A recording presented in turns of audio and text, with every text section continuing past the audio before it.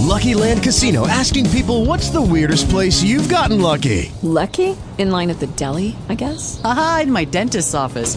More than once, actually. Do I have to say? Yes, you do. In the car before my kids' PTA meeting. Really? Yes. Excuse me, what's the weirdest place you've gotten lucky? I never win and tell. Well, there you have it. You can get lucky anywhere, playing at LuckyLandSlots.com. Play for free right now. Are you feeling lucky? No purchase necessary. Void where prohibited by law. 18 plus. Terms and conditions apply. See website for details. Talk shoes. Recorded live.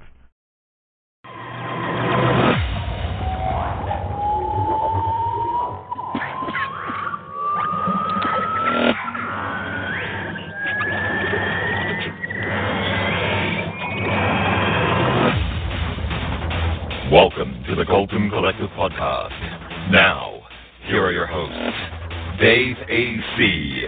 and the Sixth Doctor.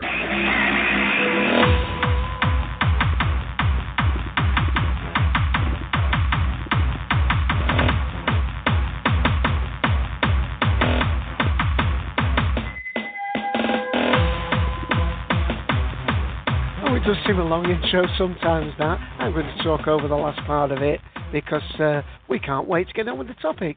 Hi everyone, this is Dave AC in the chair today. We're still sans Ian, the Sixth Doctor. Hopefully he'll be joining us in the new year, or he may make a reported appearance at some point. We've got the collective all gathered. It's episode 76 today, Merlin Series 3, our review. This is the series that's just ended here in the UK just over a week ago. Actually, 8 days to be precise. I know that because I had a little bit of an issue with the BBC iPlayer dumping all the episodes just as I was trying to do things with the recordings. Anyway, let me, without further ado, welcome those people that we have in the room. So on microphone, let's welcome in, first of all, Mr. T. Jury. Hi, Tim. Hi, Dave. Good to have you here. And we've got in Mr. Benjamin Elliott, the This Week in Doctor Who guy. Hi, Benjamin. Hi, Dave. And we've got Mike Randall Thor with microphone. He's got his computer working. Yes, I do. I'm back on audio. Haha. Rightio. And Mike's hopefully going to help me with any of the things in the text because I don't always catch everything when I'm running the show solo. So thank you for your help ahead of time. Thank you. And we also got Mr. Darth Skeptical. Hi, Darth. Hello, Dave. Good to have you here. And let's see who's under the cone. Control, new agent training program, section 3.5, the cone of silence. To activate, simply lower the cone and speak clearly. What? Do not overuse the cone of silence. What? Do not shout in the cone of silence. What? In fact, don't even use the cone of silence. What? It's never worked right. I don't know why we bought it in the first place. The portable cone of silence. What? And in the cone of silence, we've got Logan, Slender Man, and my alter ego, Dave AC2. We've also got one other, which I won't give the name out, but I'm going to allow him chat, but we're not quite sure whether they're trying to spam the thing. So I will leave you allowing to chat, and we'll see how we go with that. I'm sure Mike will keep me posted on activities. Okay, well, just in case you're listening to our recording way in the future, and the part of the show that we're doing now is going to be out of date, the main topic will probably start in about 10 or 15 minutes from this point, which is always one of the reasons why we quite often recommend people to download the show rather than stream it, because then if you don't a regular to the Colton Collective and have tuned in particularly because you really enjoy watching the series Merlin, then you can go straight to the good stuff. But the news is fine for now, and let's get to it. And we're going to start with Mr. Benjamin Elliott. Thank you, Dave. No, we're not. No, we're not. No, we're not. No. Now go we are. typing monkey go. Go typing monkey go. We both said it. Sorry, Benjamin. Okay. Well, I've been gone for a few weeks, so just make sure everything's quite up to date here. The BBC, of course, are airing their Christmas Day Doctor Who special on Christmas and several times in the week thereafter. 6 p.m. on Christmas Day in the UK, 7 p.m. in much of mainland Europe because of the time difference. In America, we're getting it at 9 p.m. Eastern on BBC America. That's 6 p.m. Pacific, 4 p.m. Darth. And in Australia, they're getting it just a couple hours after that on Boxing Day, the 26th of December at 7:30.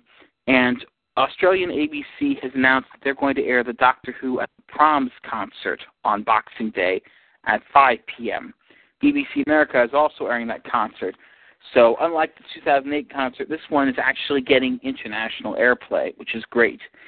No word of Space plans to air the concert or not. Space is currently airing the Christmas special on the 26th of December at 9 p.m. Eastern, 6 Pacific, and no word on Prime in New Zealand, though presumably that'll be in the new year. Also, if you're a fan of the K9 show, like Mr. T. Drury, the Channel 5 UK, or I think they call themselves 5 these days, is the terrestrial broadcaster of K9. Disney XD was the premier broadcaster of K9 in the UK, with a lot of controversy on how they aired it. 5 is airing the first 14 episodes weekdays around 10 in the morning from the 18th of December, that's this coming Saturday, through the 31st of December. So you want to be ready if you're interested, and they're going to air the first half of the run every single day. No Sunday break, no Christmas break, every day. And then the rest of the episodes are supposed to premiere around Easter on 5. And that's how they're running K9, with lots of... BBC One will have a whole bunch of Sarah Jane and Doctor Who repeats between Christmas and New Year's as well. So there'll be a chance to catch just about everything except Torchwood in the UK over Christmas, which is odd. Torchwood had a Christmas episode, and yet they never seem to think that Out of Time would be appropriate Christmas viewing. I can't imagine why. They're also skipping The Waters of Mars from their Christmas to New Year's marathon, probably for the same reason that they're skipping Out of Time on Torchwood. And if you're in mainland Europe, BBC Entertainment, which has aired Series 1 and 2 but has never moved on to Series 3, they'll finally be airing Series 3 beginning January 1st. So in 2011, most of Europe who have BBC Entertainment will get to see the premiere of the episodes from 2007. And that's really about it. Oh, great. No, thank you. Let's go to Tim, please, then. Yes, well, a couple of bits of news from me, Dave. One of them is convention-related, and a bit of a treat coming up for those of us in the UK next year, because, and I'll put the link for this in the chat, 10th Planet Events have announced that Invasion in February of next year will feature Jacqueline Pearce, Servalan in Blake 7, and also one of the stars of the Two Doctors, and a rare UK appearance because she now lives in South Africa. And that makes February an incredibly busy month for me. Invasion, Gallifrey, SFX Weekender. I have one free weekend, so if anyone wants me, 12th and 13th of February. But no, that's very good news, because it's a very rare chance to meet her. She's not in the country very often. And the ongoing story of Hollywood remaking stuff and us going, why? In jaw-dropping news of the week, Rent-A-Ghost is to be a movie. I don't know what more to say, really, other than the casting of it seemed possibly even more bizarre than the fact that the project exists at all, because Fred Mumford, who, when I put this to my brother, who's a big Rent-A-Ghost fan, said, well, he'll of course be playing Timothy Claypole, the sprightly little jester fella. No, he's playing Fred Mumford, the ordinary guy who gets turned into a ghost in episode 1. So, I don't know. I mean, there's all sorts of odd things coming around this project, but the link's there in chat from sfx.co.uk, and from what little I remember of scanning the news story in the week, here's the quote for you. The site that announced it, Deadline, says that the film will be Beetlejuice-style afterlife comedy. They're probably basing this on the fact that Tim Burton's film and TV series also featured ghosts for hire. Yeah, in other words, they don't have anything to go on, because my main thought of, if it's remotely like Beetlejuice is a pretty dark film. I don't know if I want that out of Rent-A-Ghost, but it might be good. I might be hightailing it for no reason here, but that's the latest from Remake Central, and that's enough. That's all the news from me, Dave.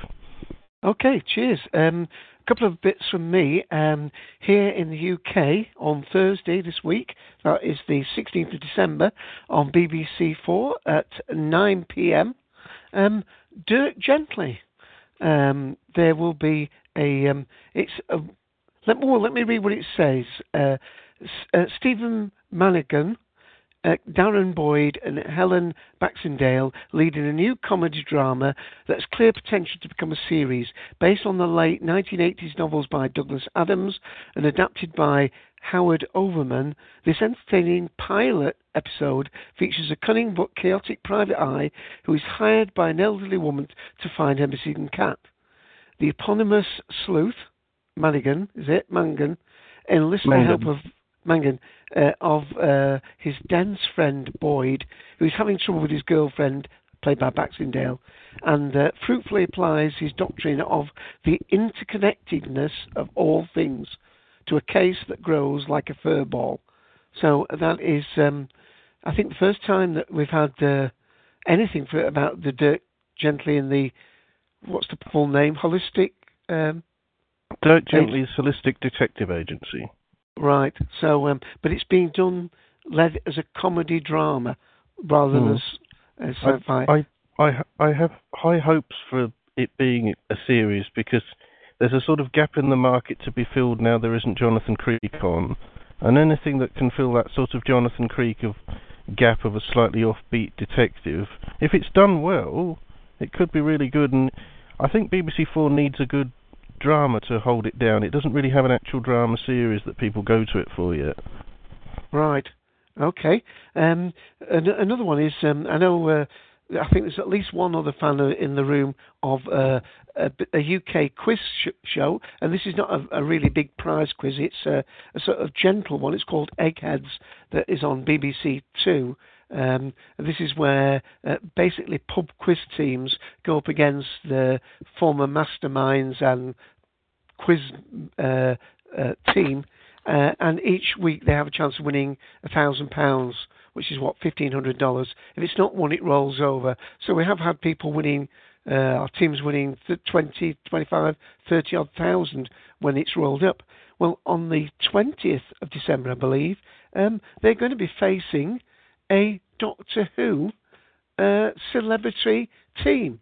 So a special Doctor Who celebrity edition of the BBC Two quiz show Eggheads is scheduled for Monday the 20th of December at 6 p.m. The show will star 6th Doctor Colin Baker, along with Katie Manning, Fraser Hines, Louise Jameson, and John Leeson. I'm taking it the people who listen to our show will know everything about those people, so I don't need to explain it. Good to hear so many classic series guests, isn't it? When they did it with The Weakest Link in recent years, they were mostly new series guests. Right.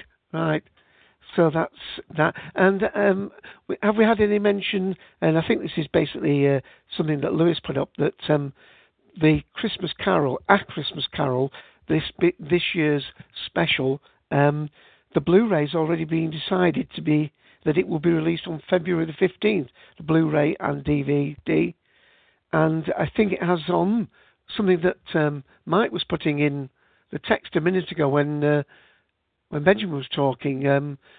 What was that you were mentioning about the Who at the Proms, was it? Yeah, Doctor at the Proms being aired on BBC America as well as other stations internationally. Right, but it's actually going to be put on as a bonus to the Blu-ray and DVD, A Christmas Carol. 15th of February, as Lewis pointed out, just one day too late for all those people to give it as a Valentine's Day gift for their Doctor Who friendly partner. So I think that's basically from me. Darth, is there anything that we've not mentioned that you still had? Yeah, a little bit, again, from our continuing struggle to see if Bond 23 will indeed get made.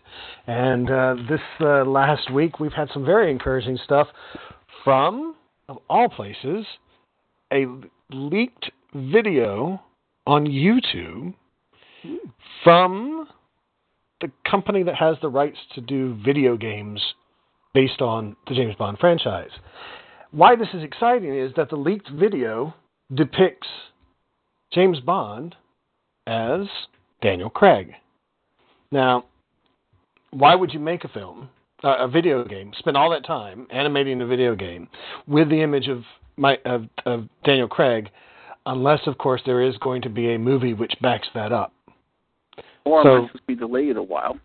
Well, I mean, okay, within the Bond franchise, I guess there is the history of having a Sean Connery video game coming out in the 21st century, but this would be, I think, the third video game based upon the Daniel Craig incarnation of James Bond. So, if this hasn't been released yet, it does look like it's going forward so as to be released concurrently with Bond 23. There's also some other news from the sort of backroom deals, and as we all know, the making of Bond 23 is really much more about backroom deals than it is about girls and cars and the fun stuff of Bond. We have Sony. The deal is, when you're making a Bond film now, 50% of the money is going to be fronted by MGM, and 50% of the money is going to come from somewhere else. We know that MGM has been having all these problems, and they finally seem to be in a position to at least promise the 50% that they want to put up. The question is where we're going to get the other 50% from. And there really seems like there's two areas that it could come from. One is we could just go with the partner that we've had since Casino Royale, which is Sony, but they're not under any kind of obligation to do it. And MGM is legally, strangely, in a position of power to pick who their partner will be. So they could go again with Sony, and Sony has this week rewarded a woman named Amy Pascal, who is the co-chairman of Sony and who is the person who engineered the deal in the first place to do the first two Daniel Craig movies. So they've given her a re-up on her contract, which seems to suggest that indeed they have all the confidence in the world that she's going to be able to land Bond 23 for Sony. But on the other side of the equation, you've got the Spyglass people who have come in and taken over MGM. They're much closer to Paramount. They work with Paramount to make Star Trek, for instance. So it seems to be that they would naturally be leaning more towards Paramount. So at this point, it does look like the film is getting made. Daniel Craig recently, last week or a couple of weeks ago, was stopped outside of at the actor's entrance to some theater in London where he's doing a play with Hugh Jackman, and he indicated there to just people on the street that in fact filming was going to begin in the second half of 2010. So I mean there are, and we got the thing from last week where Sam Mendes is moving to London in order to take over this job. So it does look like it's getting made. The question is, what is the shape of that production? And is it going to be like it's always been? Is it going to be, Sony MGM? Or, is MGM going to be unable to find a partner, and so therefore they are actually, at the end of the day, going to slip out, and somehow the whole thing might get shunted to Paramount? Or are they going to, come to some sort of agreement with Paramount and just switch Paramount for Sony? At this point, we don't know, but it does look like, again, we're still moving forward, which is a good thing. Right. I assume you mean he's voicing it as well as... Right, but I mean, the animation, animation now, especially with the new platforms, is so good that, it totally looks like Daniel Craig. It's not just, he's sort of doing the voice for somebody who vaguely looks like him, which may have been the case back in the Pierce Brosnan days, the early Pierce Brosnan video games. But now, I mean, you look at this video, and it is Daniel Craig. Absolutely. It couldn't be anybody else. So, very hopeful news. Again. Right. Is that the end of your section, Garth? Yeah. That's all I got. I was reading something. It was about, I think it's James Cameron. He's actually going around buying up dead actors.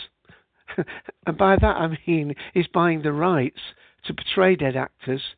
And in the same way you were saying about the games, and of course in the Tron Legacy, where they can make the actor look a lot younger, there's going to be a market in the future for bringing back dead actors and to pay for their actual, portrayal. I mean, I don't know how they do with the voices. Probably have some sort of voice actor to do that. But it seems rather forward-thinking of him. But obviously, he knows the lie of the land with things like that. There already is kind of a market in that. I mean, there are some dead actors who you can't portray on, say, T-shirts or whatever because you don't have the right to their license. So people will go and buy the. There are already people who can make T-shirts with somebody else's image on them, and the estate of that person has no rights to the image. It's very complicated.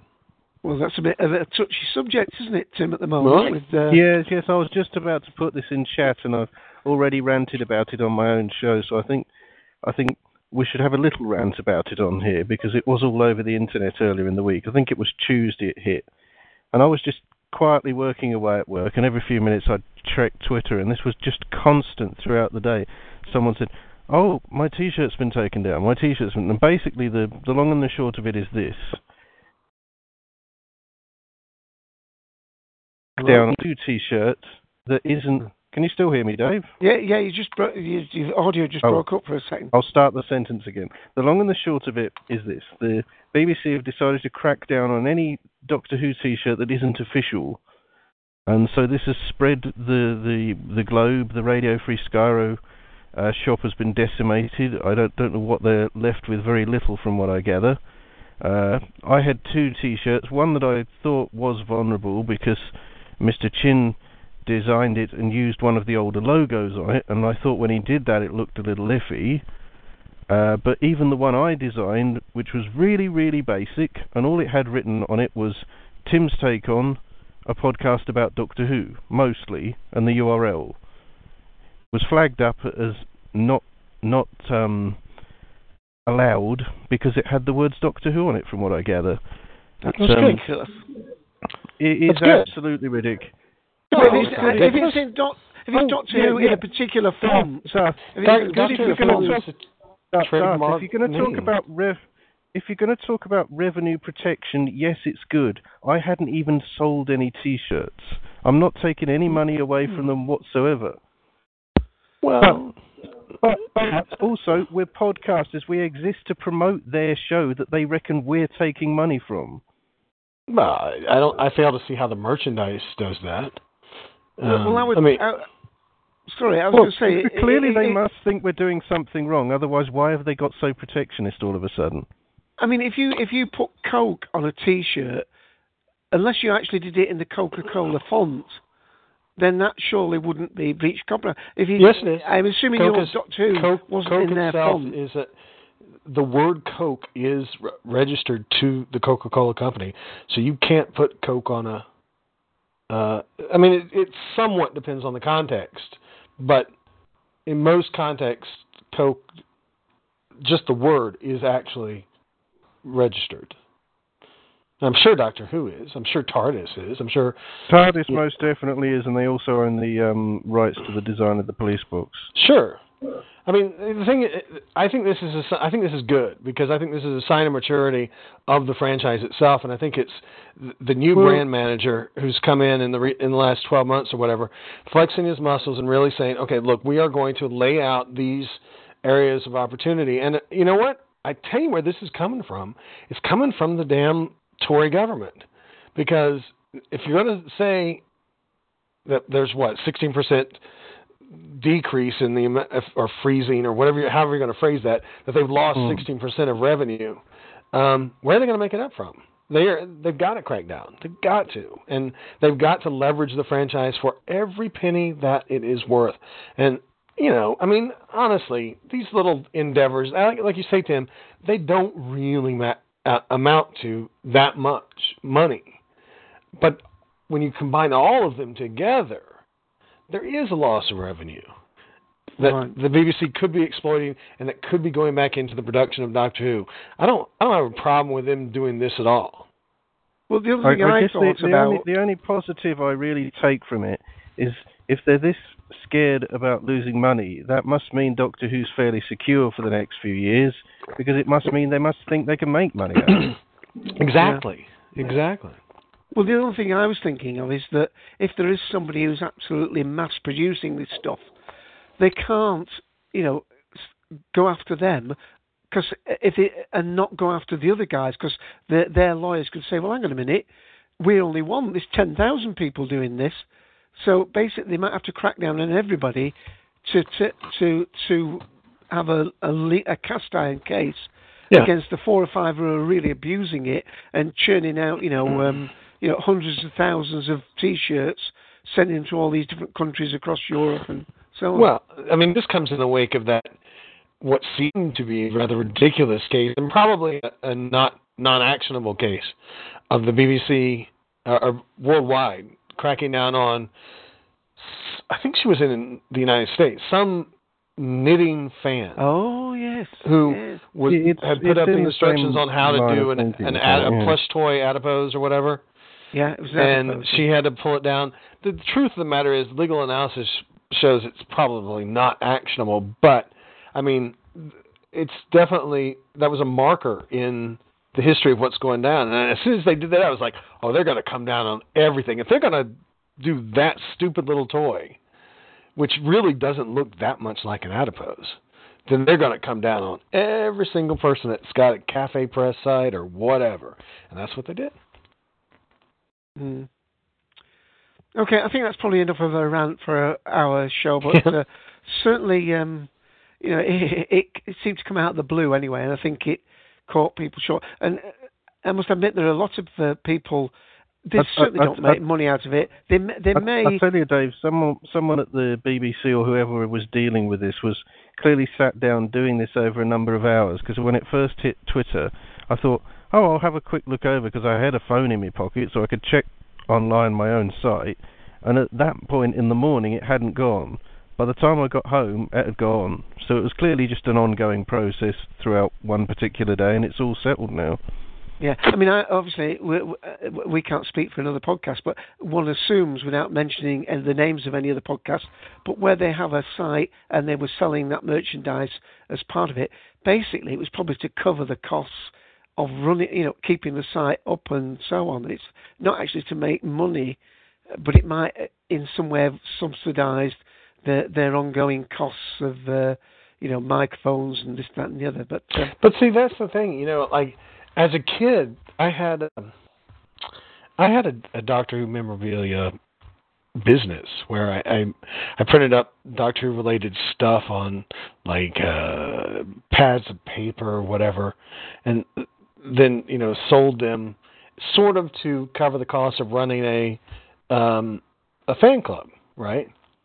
And the truth of the matter is, it never comes out even. Either you lose on the profitable end of things, and you, in fact, put more money into trying to make these little things that you're selling than what you get out of them, or you actually do cover the cost of running your little thing, whatever it is, podcast, whatever, and there's a little bit more left over. And the question is, well, what do you do with that little more? If you make a profit where you're not trying to make a profit, what the hell do you do? And I suppose that there are, if you formally incorporate as a nonprofit organization, which I gather that's exactly what Gallifrey Base have done. They are formally a nonprofit organization. And if you incorporate, then you're fine, because then you've got rules and regulation that allow you to do that. But most people who are just running a podcast aren't formally incorporated, So if they try to make some money and they make a little bit more, they are in fact making a profit, and they are in violation of the law. So, you got to be really careful about how you do it. And I don't begrudge the BBC for cracking down on it, because I know full well I was in violation, 20, 30 years ago. And then I even wrote John Nathan Turner and said, can I do this? And he wrote me back and said, no, you cannot. And I still did it, Good for you, Don. But I didn't make any money off. I mean, I really did actually lose money just on the cost of printing the stuff, because where was the market then? I mean, this is America. You're not going to sell Doctor Who memorabilia in America in the 1980s. Might have done in England, but even then, I don't know. Yeah. So I'm glad that there is now a proper brand manager, which there was a little bit at the very tail end of the RTD era, but now it's like it's real. It's for absolute real. This guy is, on the beat. And I'm glad that they are making a business out of it, because I think ultimately that means there's going to be more Doctor Who. Well, yeah, the timing would seem to be, if they're thinking that doing this A Christmas Carol on at Christmas, simulcast, right, what we call it, they're hoping to break big time into America. They're filming 2 episodes in America, so it's obviously ahead of thinking that the whole market could, quadruple in the next year, 18 months. That's very true. And, of course, the deal is, too, I'm sure that they have done this crackdown at Christmas time precisely so that they can, keep people from making money at Christmas time aside from the BBC. Right. I mean, they want to try to channel people's desire to have a Doctor Who-themed T-shirt to an actual Doctor Who T-shirt, as opposed to some fans' Doctor Who T-shirt. So, that, good on them. Anybody else in the room want to comment on this before we leave the topic? Well, obviously they're not. I do notice nothing at all happened to This Week in Doctor Who, and I don't think it's just because I hadn't put out a column in the month before there. Clearly, they must be going through and thinking, is there some effort at making some sort of money? And I've never been clever enough to figure out a way to make any money off the column in any way. I must admit, I did wonder if I should come up with an alternate name for the column in case they decide anything with the Doctor Who name is suspect. Yeah. I've had with listening leaks so far. Well, the way you can make money is to syndicate your column, isn't it? Well, that would... yeah, but that's the one thing he doesn't copy. want to do, because as we say, they really will track down if he tries to do that. Now, the only other thing I worried about was our friends over at the Doctor Who podcast, as they call themselves, because as we've just established in this conversation, the words Doctor Who are owned by the BBC. And This Week in Doctor Who has those words in it. Well, as does Doctor Who Podshock, for that matter. Or, I mean, I think that they probably won't go to that. It's only when you try to sell that logo or merchandise derived from the show. Radio Free Scarrow, have they taken it? Have they taken down the are they claiming ownership of the word Scarrow? I've no idea. I've not checked. The only other thought that worries me about all this is Lewis and his subscriber idea, because he's effectively charging people to listen to a Doctor Who podcast. I've thought that for a very long time. I have thought that for a very long time. Personally, as someone who doesn't believe in paying to listen to podcasts, I don't pay him, and I listen to all the others. But well, he actually, if there's anything they choose to crack down in podcasting, it will be that. Yeah, well, with Lewis, you're actually supporting the running of the whole site and everything. Yeah, and but you're get still the paying him to listen to a Doctor Who podcast. No. It's just like you get the back of those words. No, you get freebies. Well, but he is making. I think from a legal among standpoint, those so-called Tim's freebies right. are an extra show. Right. Yeah, you are paying for episodes of a Doctor Who podcast, and that. I'm not sure that's legal. I'm really not. I've never been comfortable with that, because it has always seemed to me like he's doing something like the Times Online does. With their content, they can do it because they own the content. but in no way, he is basically asserting that he owns the content and that he can therefore charge for the content. Well, without Lewis being able to give a rebuff to that, I think that's perhaps we shouldn't go too far on that. But let me say that I am a subscriber and I don't pay for those bonus things. I get bonuses, but I do it because I want to support the site. So I don't see it as getting something for my money. I do it to support him and to keep it going. And I get some little treats and little breadcrumbs thrown to me. And often those things are... To draw this to a close, Dave, it's not how we think of it in the end, it's how the lawyers think of it. So Right, yeah. We wish Lewis good luck, but that's what it's down to. Yeah. Usually on those bonuses, they're actually interviews that they've done at different cons and so on.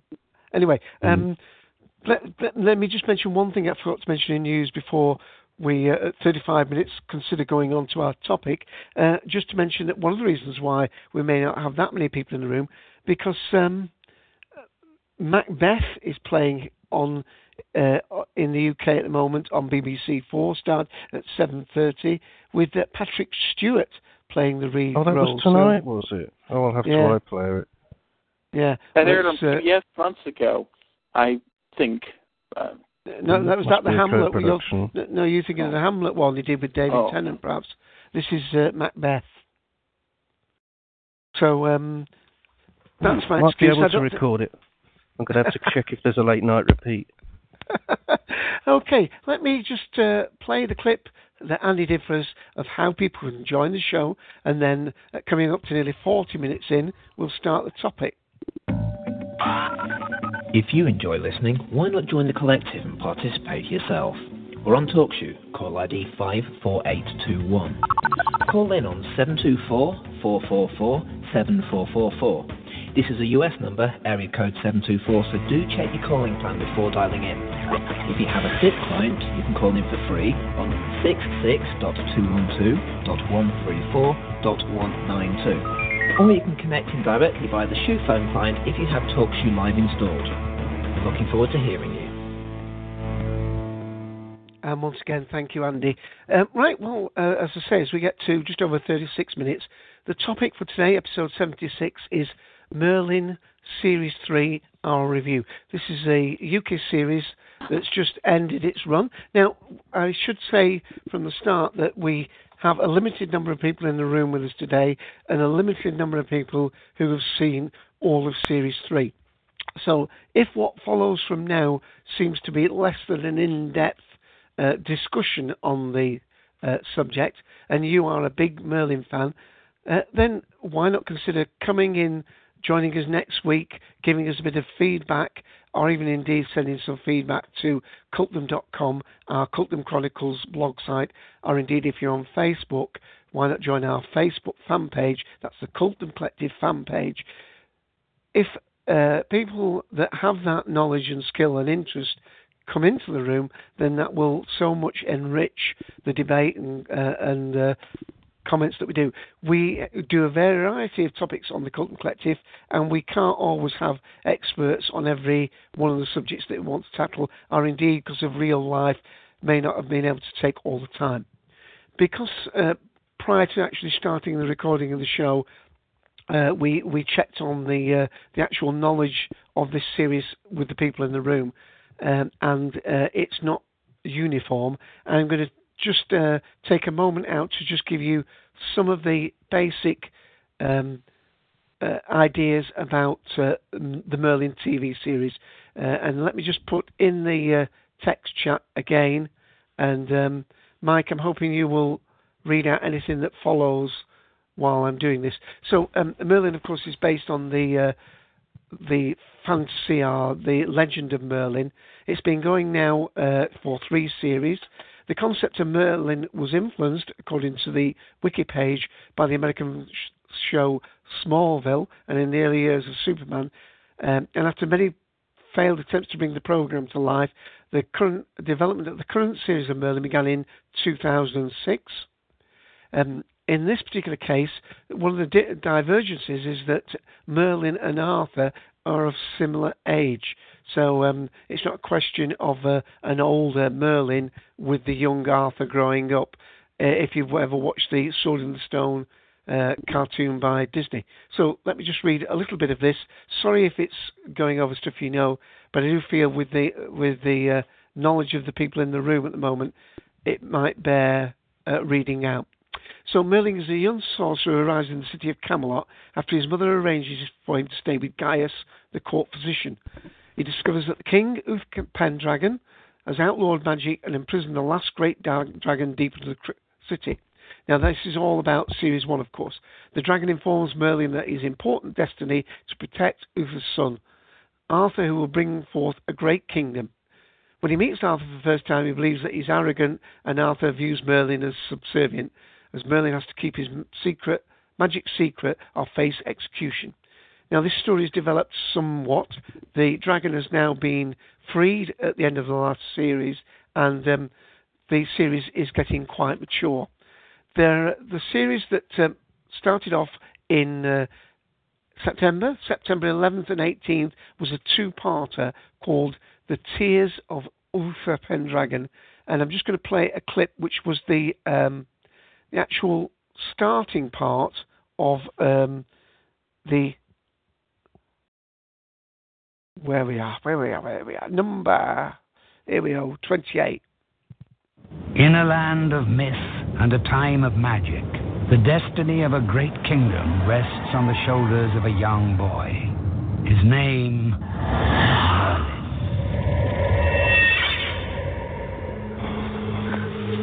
Morgana. You don't know how much I regret everything that I've done. The mandrake pierces the very recesses of the soul, twisting the unconscious into the very image of fear and dread.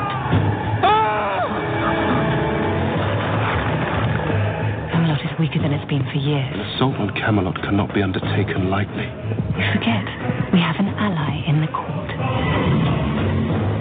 So you believe we have a traitor in Camelot? Merlin suspects me. Well, then we must stop him. When Fenred marches on Camelot, he will find a kingdom without a leader.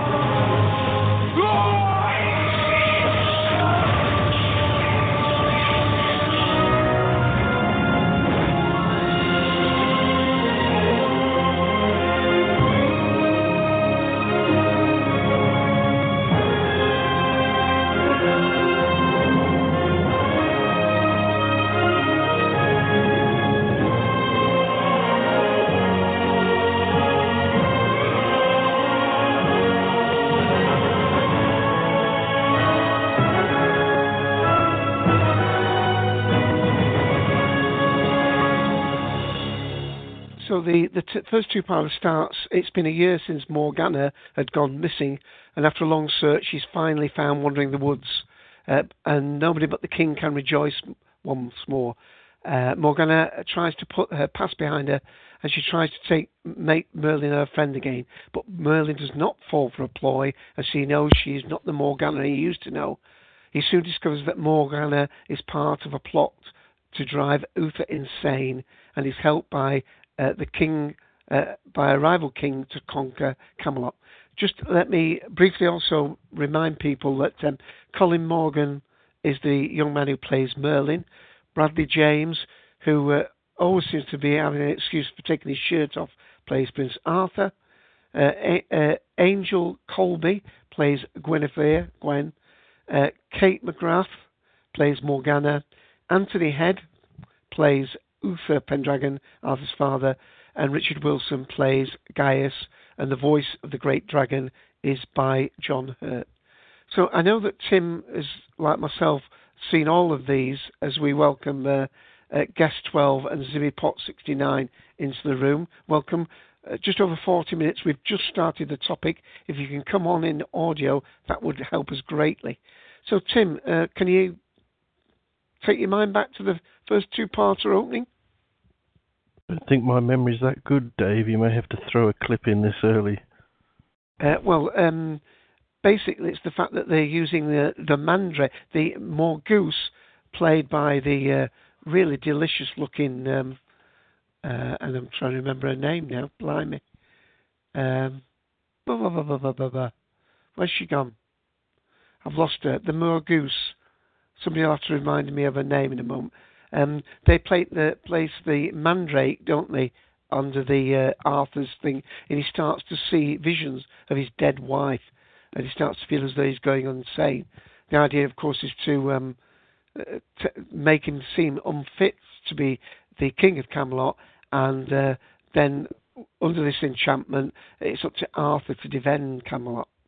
But the other thing is that an army of the dead have been raised. So, yes, well, there were some good points with this episode. I think it hit my fundamental on-off dislike of two-parters, where there's some quite good stuff spread over the two episodes, but not necessarily enough to hang on it being two parts. There's some quite memorable parts, especially the army of the dead, and it gives them this, how do they solve this, because they're already dead, so you can't kill them kind of thing. And well, in retrospect, not the most memorable story of the series, but memorable more so for its action sequences and sort of how they solve the problem and that sort of thing. Yeah, it was Amelia Fox who plays Morgoose. I don't like the name, but she's absolutely fabulous in her part. She looks the real part in a suit of armour as well. She's basically this series' main evil. She was believed to be the half-sister of Morgana. Now, this is a bit of a controversy, because when I was first watching it, when Morgana and Morgoose used to meet and call each other sisters, there seemed to be... how can I put it, an undercurrent of sexuality within their relationship, but they are in actual fact believed to be half sisters. So they're not using the word sister as to mean they're both bound together by magic, or they're in the sisterhood, quote unquote, but they are in actual fact believed to be at least half sisters. In that they share the same mother. Of course, one of the things that has come to pass is that we find out that Morgana is not just the ward of Uther. She is in fact his illegitimate daughter that he refuses to openly admit to siring, as it were. The plot that the Morgoose and Morgana have throughout the series, and they have numerous attempts, is that if Uther is shown to be unfit or is killed, and then Arthur can be disposed of, she is then the rightful heir to Camelot, being the daughter of the king. So that is the sort of tension that runs throughout it. So is anybody else in the room who's actually caught this first two-parter?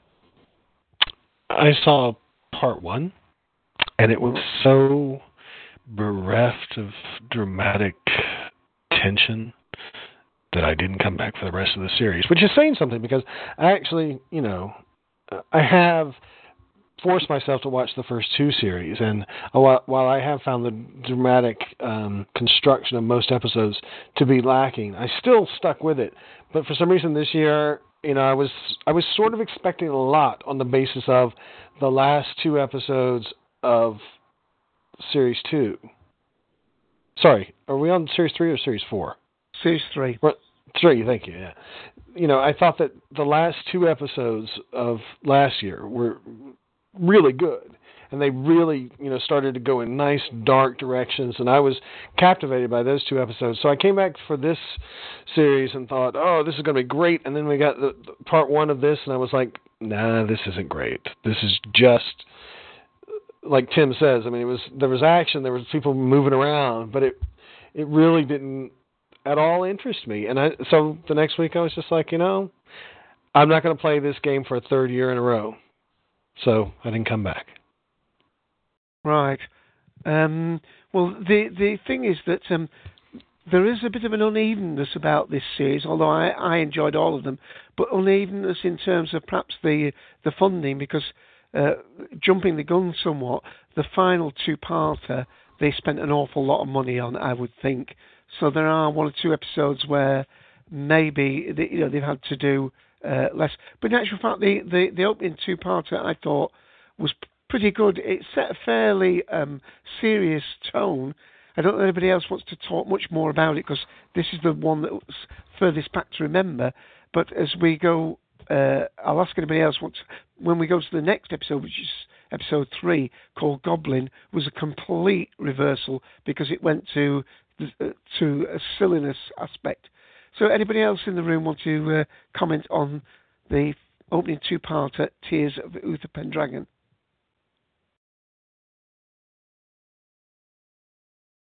Okay, well, I'm not going to read all the plot from the Merlin Wikipedia page. So let's go on, and I'm sure Tim and myself will have more to say as we get nearer and nearer to the more recent episodes. So this is from episode 3, and this was, let's say, if any of the episodes had been written by Russell T Davies, this might have been the one he would have written. Here we go.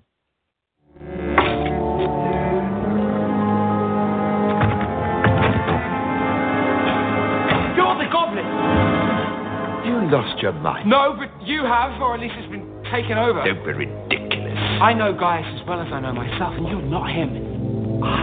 You've got me. How'd you like my new body? It's a bit old and creaky, but it's ever so much fun. It's not your body, it's Gaius's. What have you done with him? He's still in here somewhere. Gaius has done you no harm. Leave him. All right. You've convinced me. On second thoughts, I think I'll stay where I am. I like it in here. The freedom, the gold, the beer. Did I mention the gold? If you hurt Gaius, I will kill you. You'll be killing him. You see the problem? I'm him, he's me. We're all jumbled up in here. And when I mean silly, think Slovene and Windy City. The Goblin plays a lot of tricks. The CGI effects were rather good for the Goblin creature. And Tim, do you want to comment on this particular one? Or should I read a little bit to remind you? Well, it was basically a comedy episode, and after I have to much agree with Darth. I really did struggle to get through those first 2 episodes, and because I have a bit of faith in the writing team, I thought they'll come right, they'll give us something to watch, because this show's on for 13 weeks, and so this one showed up in the 3rd week, and I thought, well, at least now we don't get many showcases for Richard Wilson's acting at times in this. He's a great actor, and he puts in sterling performances in this show, but he is at times a bit of a supporting character, and so there was a bit more of him in this, thankfully, and it was great to see him being given a chance to, on some levels, play a different character and to do some nice comedy things. And yeah, there was a few sort of silly, gross-out gags, but it was light relief after all that heavy stuff in parts 1 and 2. And as you say, the CGI was well done, and the Goblin character was quite effectively creepy, as he should have been.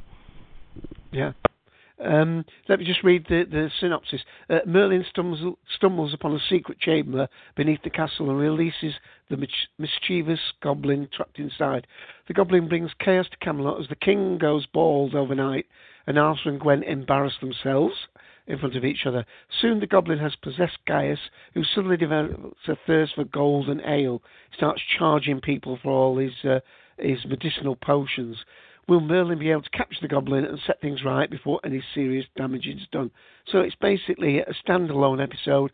It doesn't really further there is a little bit of a story arc, of course, as I said, with Morgana and Morgoose trying to take over Camelot, but this was like basically just to show that there was going to be shades of light and dark and tone within the different episodes.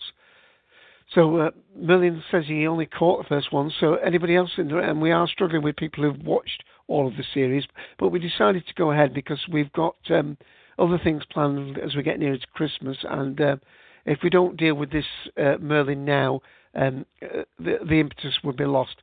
So again, all I can say, if you're listening to this later and you think they're skipping over these episodes quickly, if you come into the room, the collective is the people that are here, and they make the show whatever it is. So I've got bad news for you that may have contributed to our loss of contributors tonight, Dave. They're repeating Sherlock on BBC 3 right now. Oh, right. We can't compete with that. Well, especially not if, as I say, we've got Jean-Luc Picard playing Macbeth as well at the same moment. Let me just, by the way, I didn't mention apologies. Howley T sent in her apologies that she wouldn't be able to make it, but she said, I must mention why she watches Merlin. It's for all the bearded actors. She didn't say anything about Arthur's shirt coming off, but she did say she likes all the bearded actors. So that was good. Okay, anybody want to comment or mention anything about this particular episode? If not, we will move fairly rapidly on to the next one, which I have 2 clips for. I'll take silences now. Episode 4 is called Gawain, because, of course, at this particular time of Merlin, the Knights of the Round Table are not really in effect, but that's jumping the gun. But the name Gawain, of course, will be familiar to people who know about the Arthurian legends. So let me play the first of 2 clips from that. Afternoon, Mary. Business looks good. We have our better days. I don't suppose you'll begrudge me my share then? And the rest? That's all we got. I'll not ask again. Take your hands off her.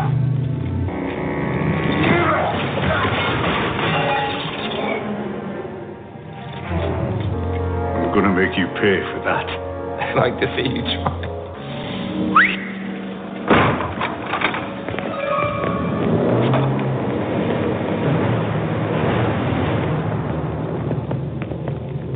You had to open your big mouth, didn't you, Merlin? You two have got yourselves in a bit of a pickle, haven't you? You should get out of here where you have the chance. You're probably right.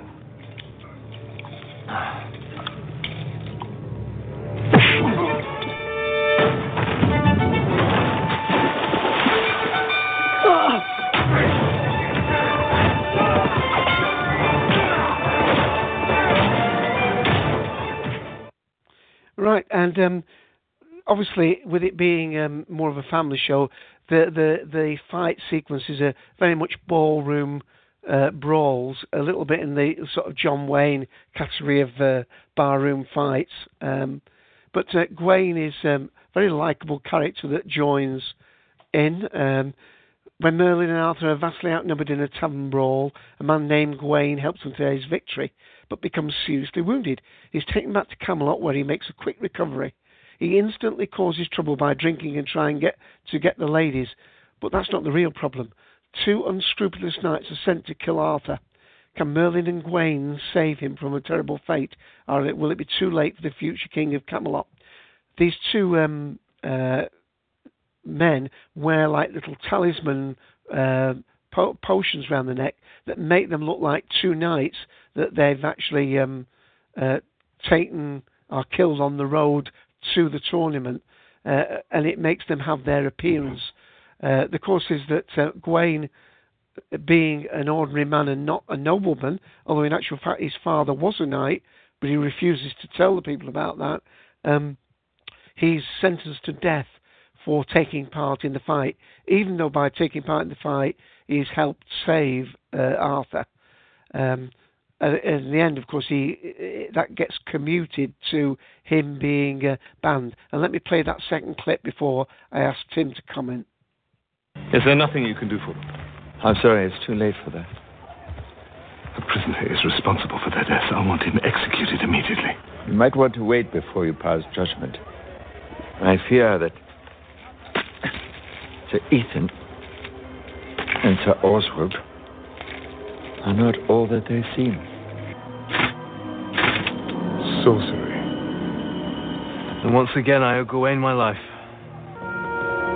The king is prepared to overlook the fact that you fought in the melee. That's fantastic. Thank you, Arthur. But he's a stubborn man. He will not rescind his judgment. You must leave Camelot. Oh, you've got to speak to him, Arthur. Make him change his mind. Merlin. I'm sorry, Gawain. My father's wrong. If it were up to me. I know. You don't need to explain yourself. You have until sunset. Where will you go? I was thinking, Mercia. It's dangerous. Yeah, and you get a lot more ale for your money. I'm joking. Why don't you tell the king who you really are? He'll grant you a pardon. You can stay in Camelot. I could never serve under a man like Uther. Did you help Arthur? He stood up for me. I knew he would. That showed he's indeed a noble man. Then why don't you stay? You'd be a knight, like your father. You and Arthur, you fought well together.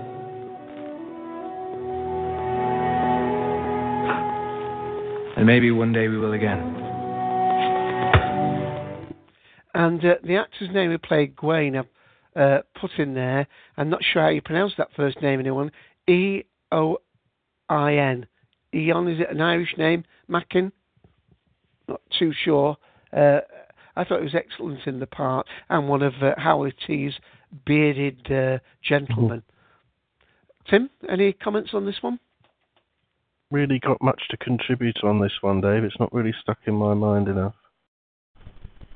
Okay. Again, I'm assuming that anybody else in the room that has it, we're missing Charlie P79. I think that's because he hasn't seen the series anyway, and we are missing some of our normal members.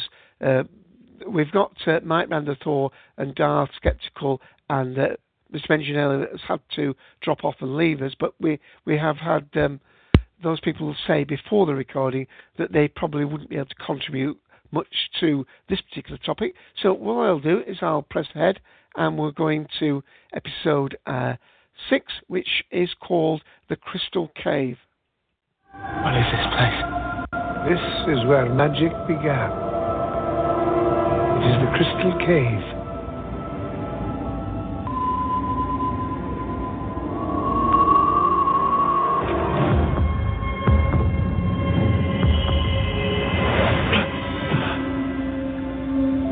What is it you see? Images, flashes.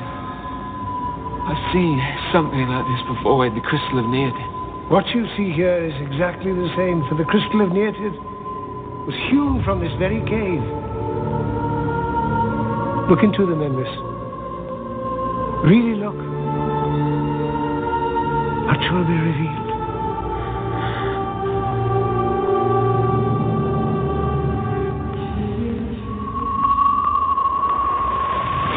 No! Take me out of here.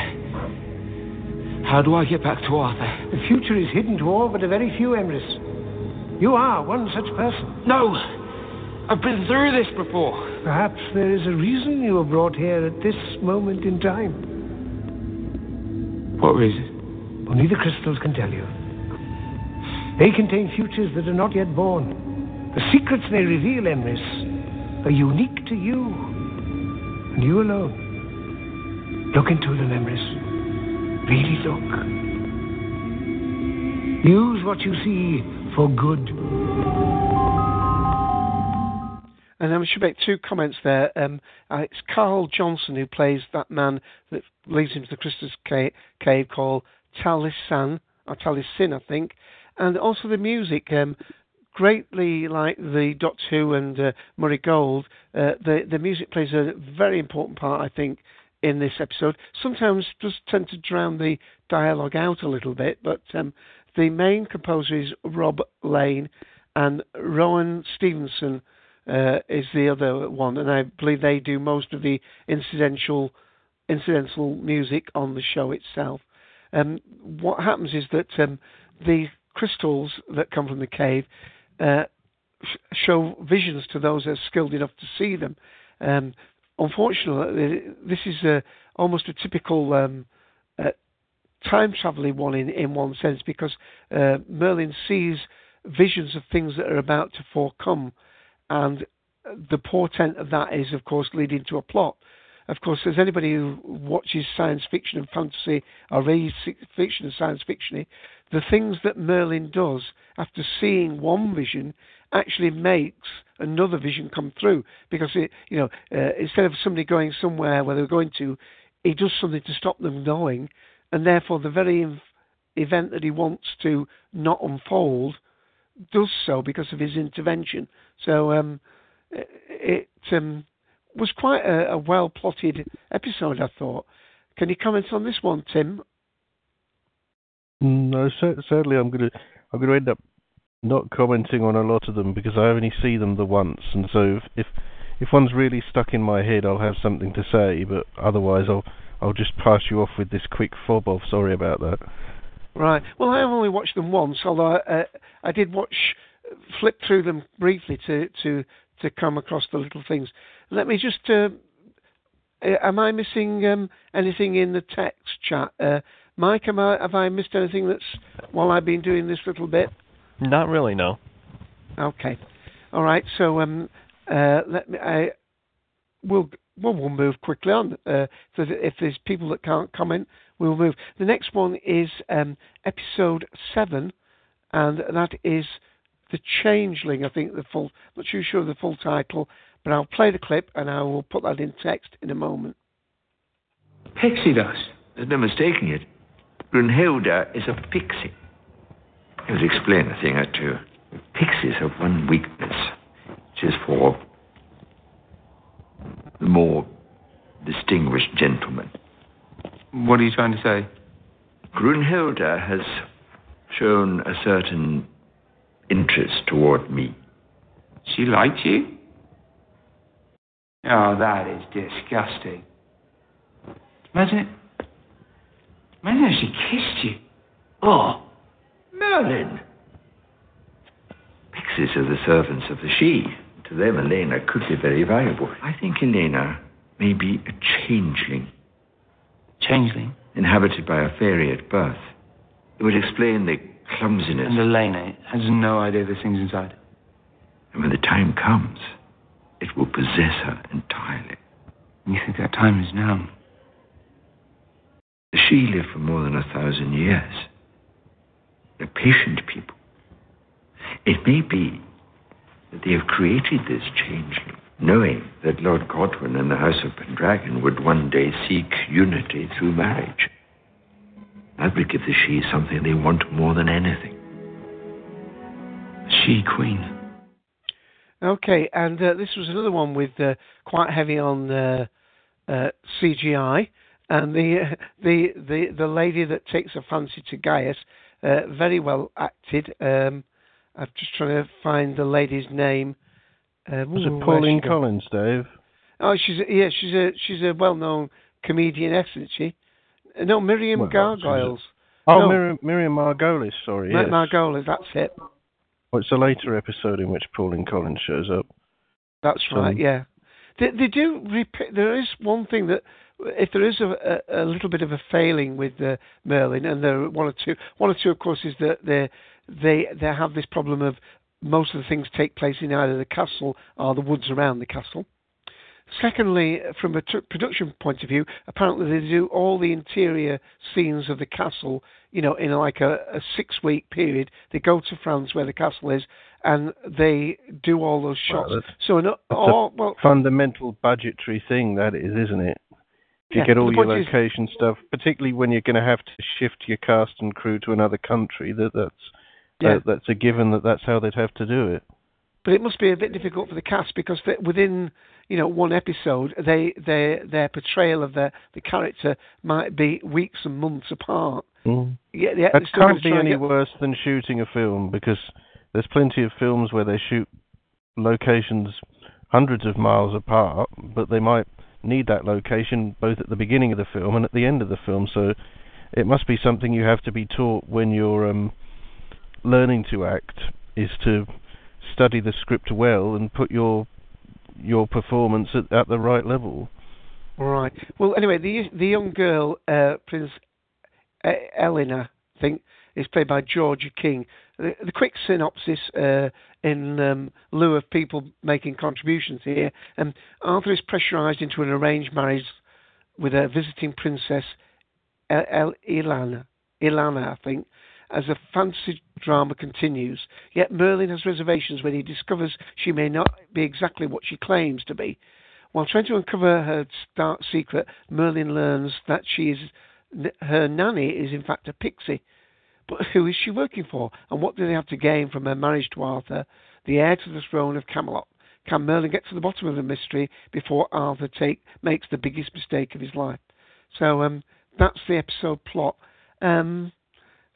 if nobody wants to come in, and again, I'm going to move briefly on. It might be one of our shortest episodes on record, and this episode is go on. The only thing to say about the one we're talking about here is Miriam Margolis is just absolutely brilliant in it. Oh, good. Right, wow. I was just trying to get another tab open, and blooming adverts on Wiki tried to play then. So I'll put the link into the next one, and that is, again, I will need some help pronouncing that, the Castle of Freyenen, I think. But let's play the clip.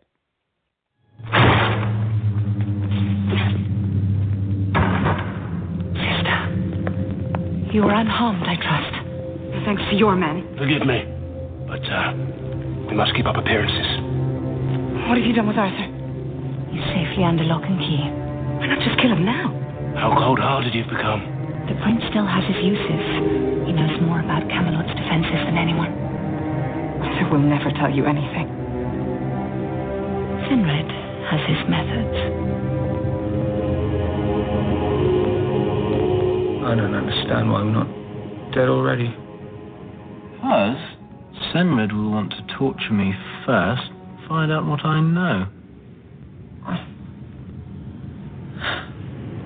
Aren't you afraid? No. Not in the slightest. So I don't understand. How can you not be afraid of pain? I am afraid of pain. It's not going to be any. Right, so you go into some sort of trance. What are you talking about? There's not going to be any because we are going to escape from this filthy cell and rescue the others. You got a plan? Not as such.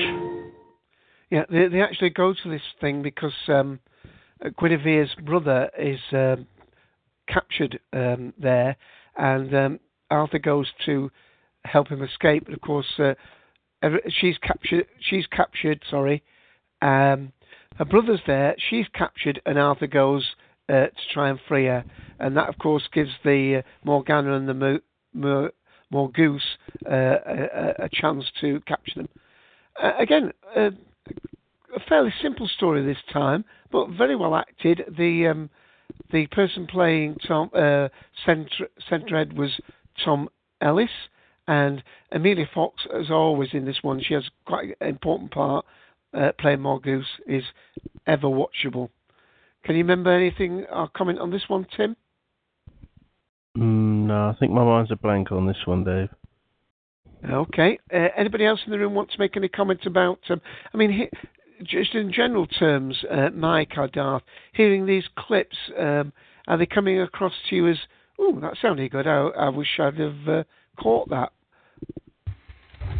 Well, the Crystal Cave comes across to me as a blatant ripoff of Star Wars, which probably is a blatant ripoff of something else, but it definitely reminds me of the essential thrust of Splinter in the Mind's Eye, which is the first sort of tie-in novel that was ever written. It was written between Episode 4 and Episode 5's release, so a very long time ago. And some of it actually got recycled into the cave scene in Empire Strikes Back. But more than that, the whole legend of where you get your crystal in order to make a lightsaber, that's all in caves. And so the magic of Star Wars comes in essence from a cave, just like the clip at least suggested that the magic of the Merlin universe comes from a cave too. So Lord of the Rings, they had a crystal on the end of their staffs too, didn't they? They're not in Saruman that's true. That's true. That's very true. So, just from if that was that the actual trailer for that episode? No, that I just played. No. No. Because I was going to say, if that was the trailer, I thought as I was listening to it, wow, I really don't want to watch that. Right. It was about the first scenes. I think it was the bit before the opening credits where Arthur's wounded and he gets brought by this chap, and he shows him this cave that's supposedly myth where all magic stems from. Okay, then. Well, we're going to episode 8, which is The Eye of the Phoenix. And here we go.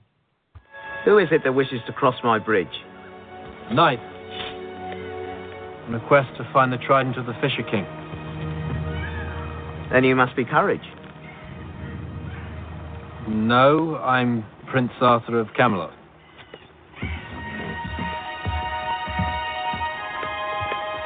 I'm Grettir. I have to say you're not as short as I thought you'd be.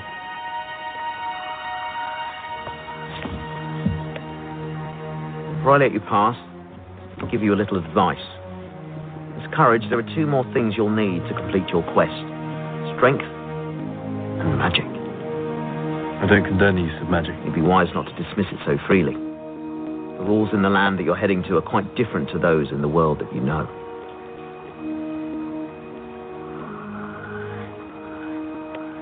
Thank you for your help.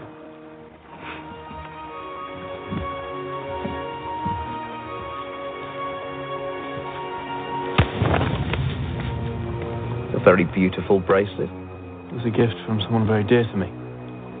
She hoped it would bring me good fortune. Did she now?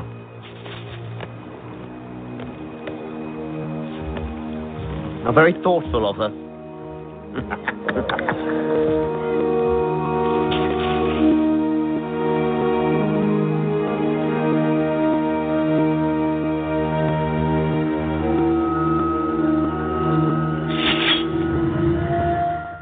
Yeah, the music is brilliant. It does, as I say, occasionally drown out some of the dialogue.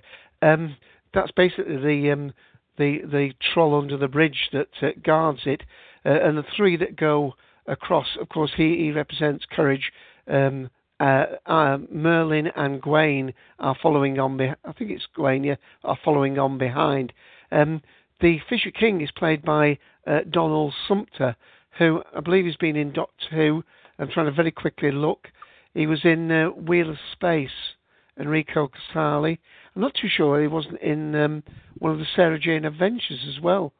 He played Commander Ridgway in The Sea Devils as well in Doctor Who. So an old actor that perhaps people here will be familiar with.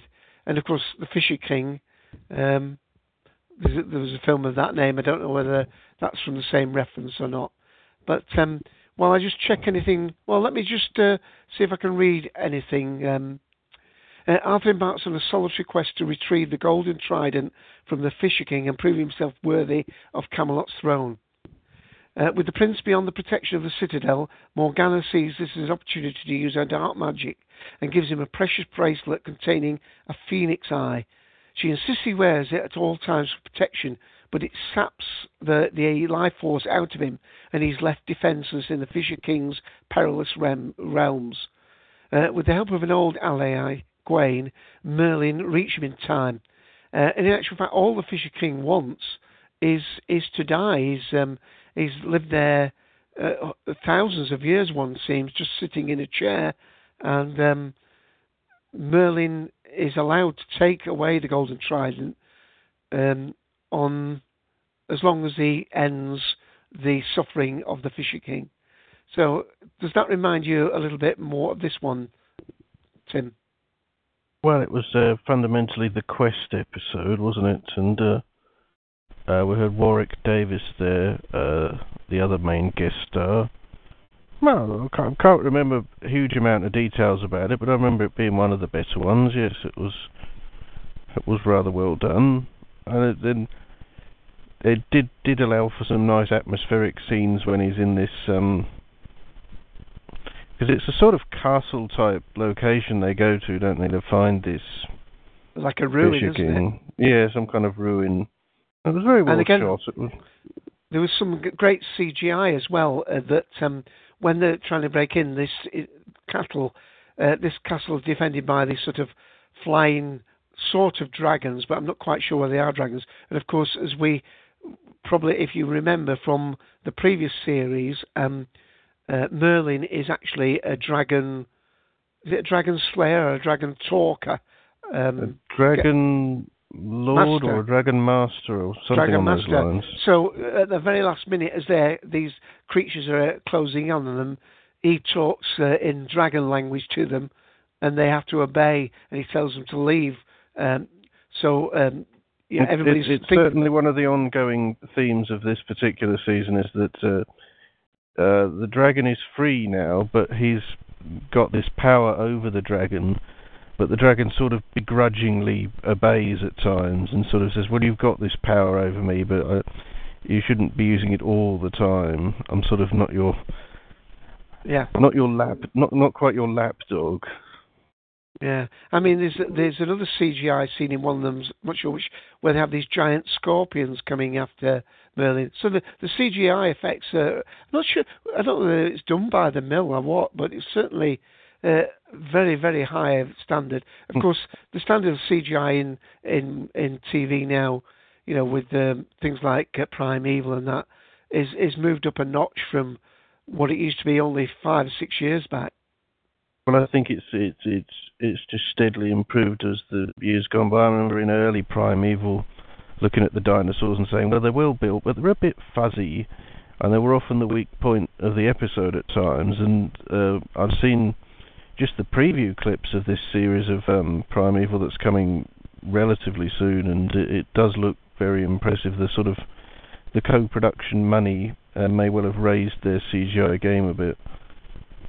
Right. I'm not sure that I need to read anything more in it, but I would say to those people that maybe abandoned the series early on, if it comes across, there are definitely a lot to recommend this series. I mean, it's been already, I think, earmarked for possibly 2 more series. And, I won't just say yet, but when they were making the series, there was definitely no definite conviction that it would be taken up, but we'll come to that at the end. Now, as I say, and I was saying before we started the recording, because I was using the BBC iPlayer to capture little small audio segments, and I was sort of 2/3 of the way through, because they time out 7 days after the final episode has aired, and that is 8 days ago now. What I'm going to play next will actual fact be the last clip, although it's not, of course, the last episode, and this is the episode The Queen of Hearts, and I think that was the one that Tim was mentioning about another actress, but I'll play the clip first.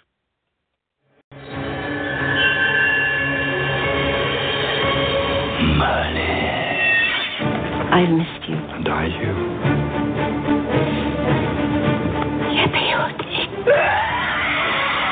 There's some kind of creature in your room. That is the manticore. The ancients lived in fear, trembled at its very name. I love you, Alice. This is up to something, and whatever it isn't good.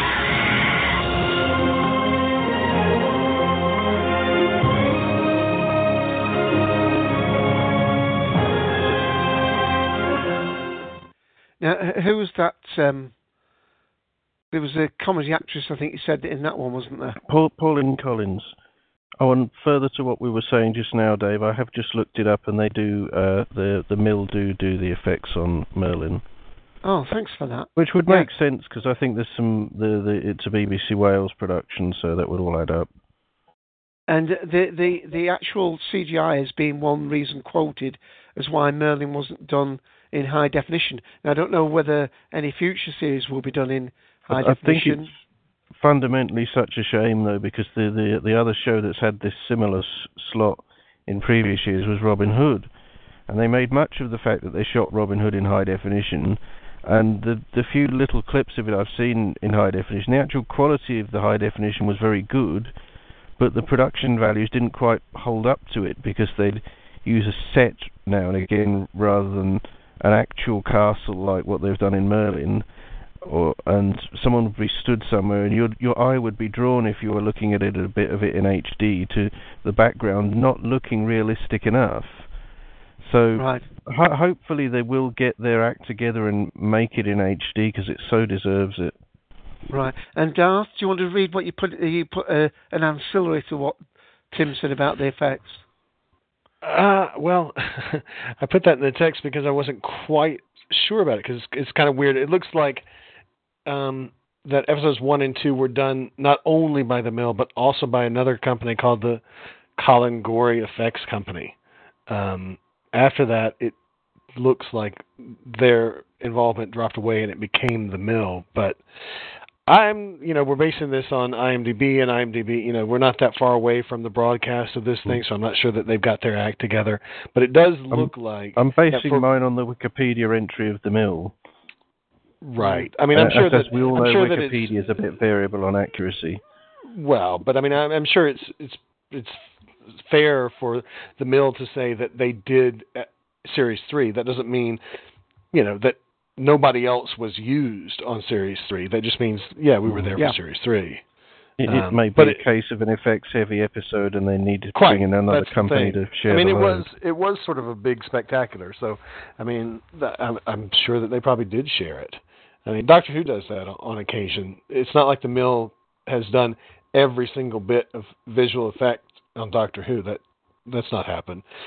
For instance, in Impossible Planet, the effect of Scooty getting killed and floating out into space, that wasn't done by the Mill. Right. Well, there are some CGI effects where there's sort of masked armies, where it's not so much the actual CGI of drawing it; it's the computer intellectual thing to make them look as though they're all moving independently. So you don't have them all moving in step, but it looks like individual soldiers and things. So, it could have even been for the dragon itself, because that predates. The dragon effect was one of the first ones they probably worked on, which may have been farmed out. Yeah, I think it's true of any kind of effects-heavy show or film. And you're up against a tight budget of time that you do have to. You've got one company that is overseeing most of it, but you have one person within your production team who is in charge of, making sure that the workflow works, and in charge of making sure that you get the effect shot by a particular day. And if that person determines that, the visual effects coordinator determines that there's no way that your principal team can possibly do it, then they don't have much of an option but to say, either we're not going to have that effect, or if you really want that effect, we've got to get another company to do that one thing. And so they'll call in somebody else. And I think that's probably what's happened on at least episodes 1 and 2 here, is you've got the Mill and you've got this other company doing something. Right. And one of the notable thing about this particular episode is that Merlin has to go into disguise, and he disguises himself as an old man. Basically, not as an old man, but how he would look as an old man. So you actually get to see the old Merlin, who looks very much like... They conform to our iconic image of what we expect old Merlin. I thought it was a great performance from... I forget the young actor's name. It's Colin something. Yeah. There was two things. Colin Morgan. He didn't. At times, he didn't entirely disguise his voice, and then at other times, he really did lay it on quite well. Yeah. The other thing they did is they didn't give him contact lenses, so although he looked old, his eyes were looking young. But of course, that was a plot point because it was so Gaius would recognise who he was, I think. But it did sort of detract from the look of being an old man, because he's had this sort of young twinkly eyes there. It was a nice fun aspect of the plot, though. Yeah, but the thing is, one or two of the things in the series allude to the growing legend of, Arthur and Camelot. Even though Arthur is not yet king, these things are, like the quest he did last time with the Fisher King, because that ends with his father saying, you've proved your right to become king after me, sort of thing. So I don't know whether I want to go, but there's quite a lot of humour in this episode. But just very quickly, as the episode begins, Gwen is crowned Queen of Camelot by Arthur, as Merlin and Gaius proudly watch on. However, we discover that these events are simply being dreamt up by Morgana, who awakens with a start. Sometimes later she meets with Morgause, who warns that the dream is likely to be a prophecy. Morgause instructs Morgana to destroy Arthur and Gwen's relationship. So that's how that comes in. But also there comes an old flame played by this actress. Pauline Collins. Well done. Who's actually an old flame of Gaius. But of course she's using magic and is worried that she might be discovered. So a bit too complicated to just read out the plot. The people who've seen it will know the plot, and it probably will make no sense to those in the room if I just garble my way through it. Now, sadly, that's where my actual little list of clips to hang our episode on end.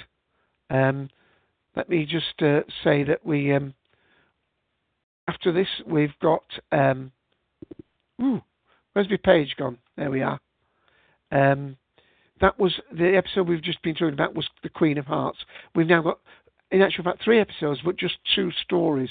Episode 11 was The Sorcerer's Shadow, and I'll just read briefly what it says here.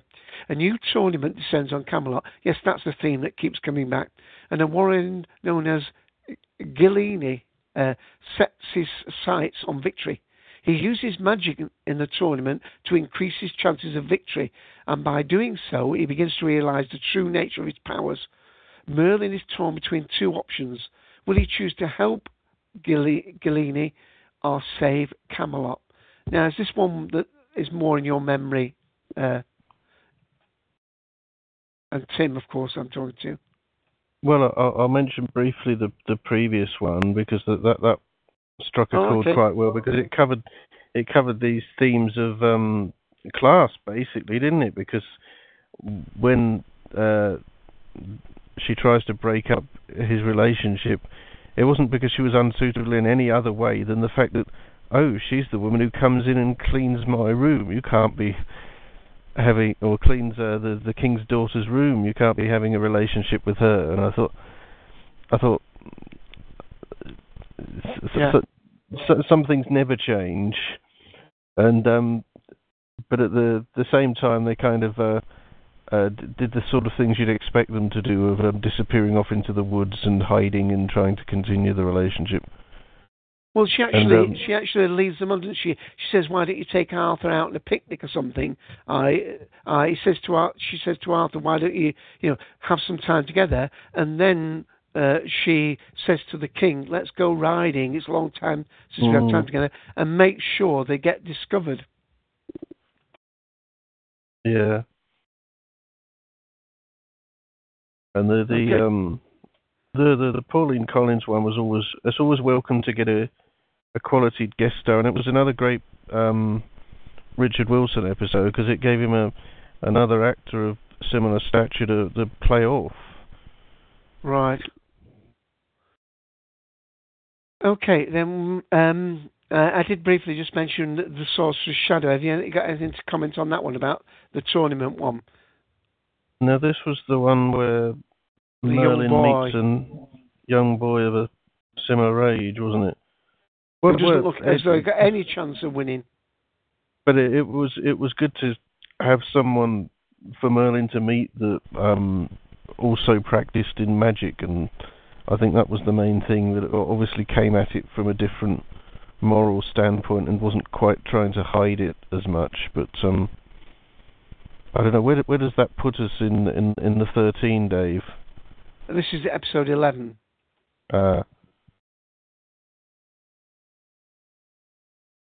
We better get on with it. Get on with the next 2. Well, the next 2 is a 2-parter in a sense.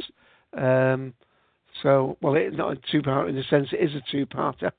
Okay. Well, let's move on to it then.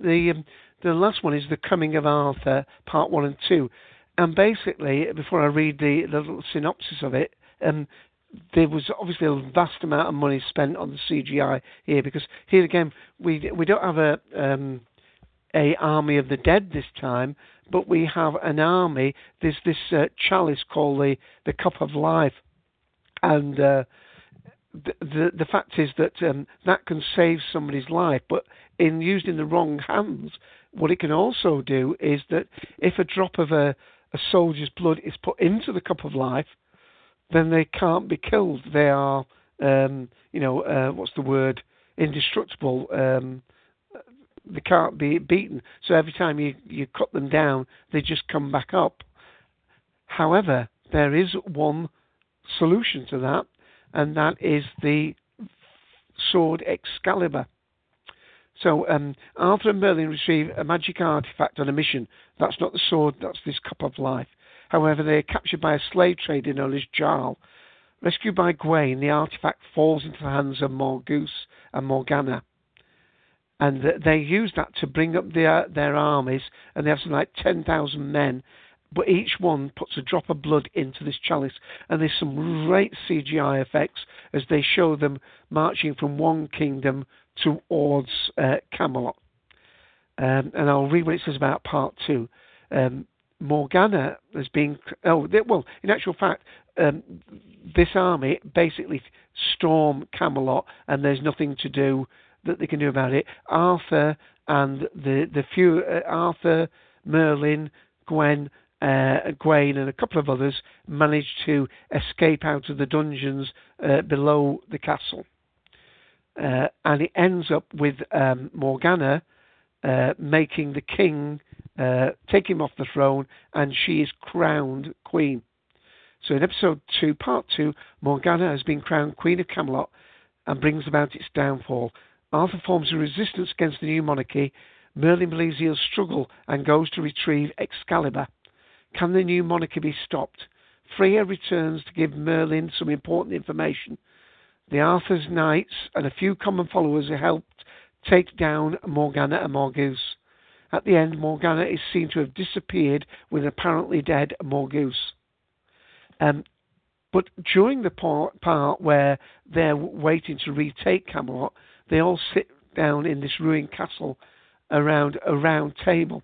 And Arthur at that point tells them this is the fabled table that was designed in such a way that no one person was any more important than anyone else. And the band of soldiers that are with him, he actually knights. And I think it's Sir Lancelot, Sir Gawain, and the Guinevere's brother, I think, and one other man that become what will be the basis of the new Knights of the Round Table. And let me just unmute guest 14 as he or she joins us. You're most welcome. We're just talking about the final two-parter of that, and I haven't got a clip to play. Now, has any of that reminded you of the storyline, Tim? Well, yes, this was sort of the punch the air episode, I guess, if you're any kind of expert on the mythology, or to be more precise, if like me you only know the basics of the mythology, because they put all those clear basic iconic images in it, like the Excalibur and the fact that the episode concludes, and spoiler moment here, but it does end up getting stuck in a stone, and the whole round table.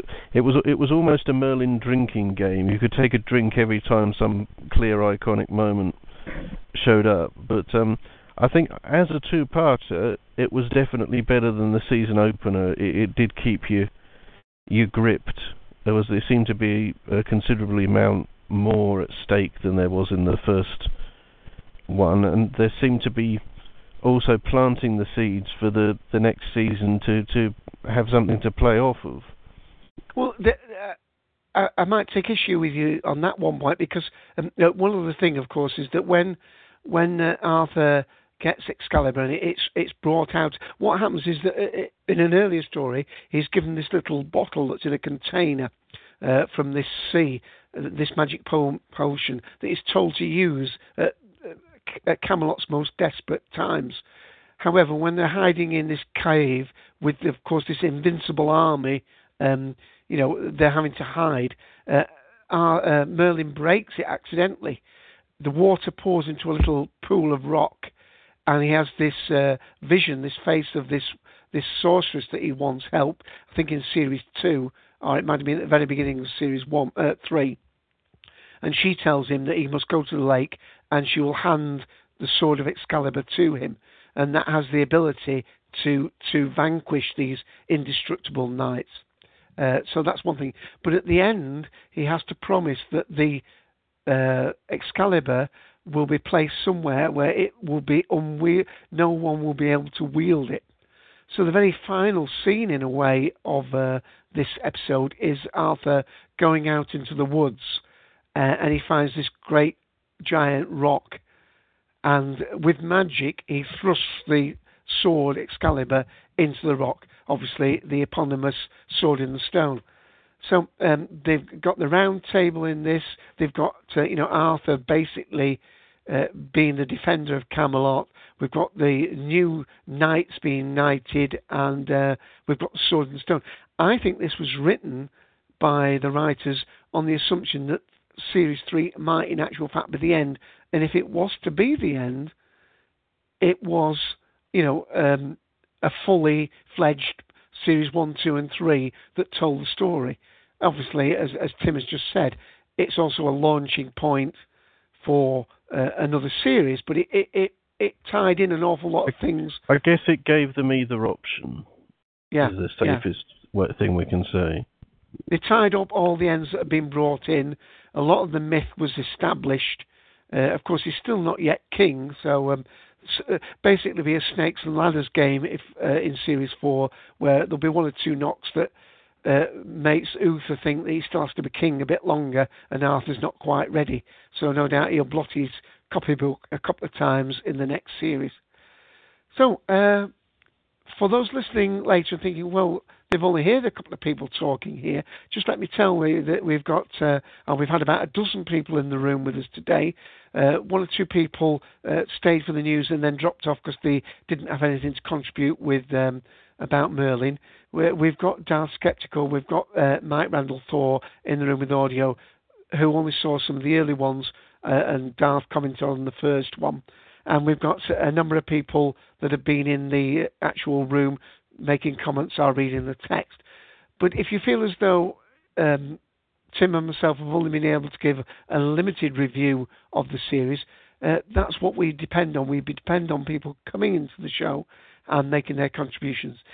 If you have just listened to this and feel impelled to make some feedback of some outstanding episode or some outstanding characterization or the music or whatever, please feel free to do so, either by, if you're a Facebook user, and these days who isn't, join our Cultdom Collective fanbook page and you can put comments there.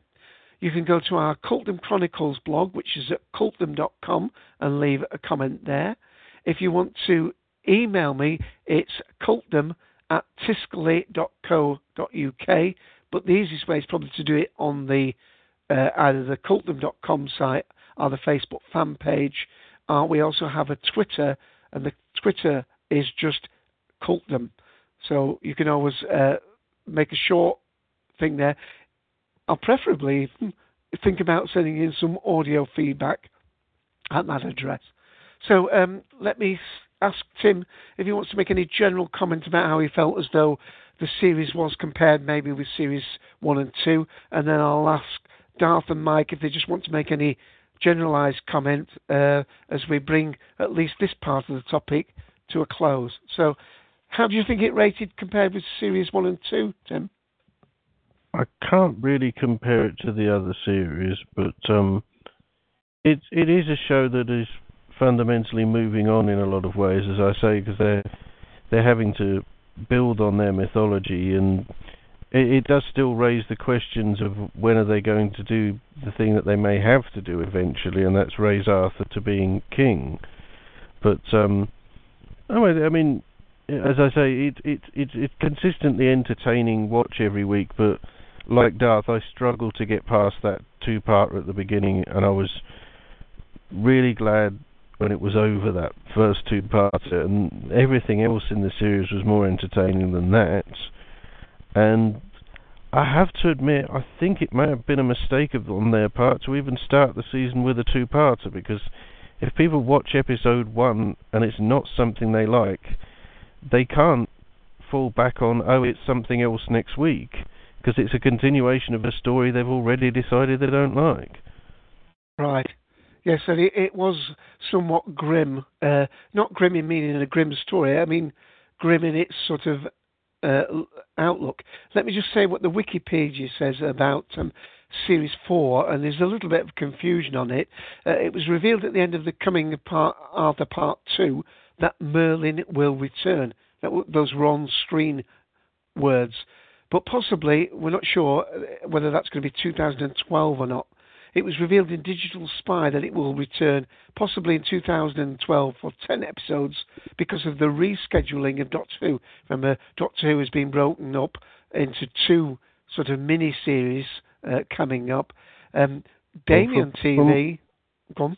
From what I gather, Dave, the long and the short of it is this: much as you can look at 52 weeks and say, there's room to stick, and apparently it's a 10-episode series, the Series 4, much as there's room to stick it in a gap between 2 halves of a series of Doctor Who, it comes down to when the BBC want to show it, and due to the costs of making it, I think they want to show it at a time that maximises it, and so if it is 2012, it may be early 2012, like sort of deep in the winter of January, where there will still be a strong audience due to the cold weather. So I think that may be the best we can hope for, which is a bit of a shame, really, because I was kind of hoping we could get this wonderful flow across the year of Doctor Who, Merlin in the middle, and Doctor Who, but it doesn't work like that, because much as they do schedule major dramas for the summer these days, clearly Merlin isn't one of them.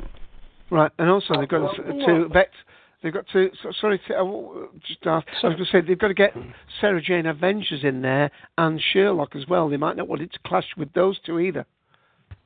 Well, maybe, but they're both in different slots, so it's not really a clash thing, is it? Okay, Darth. Sorry. I don't see why it's so impossible that it wouldn't go in the sort of gap between Series 6 and Series 7 of Doctor Who.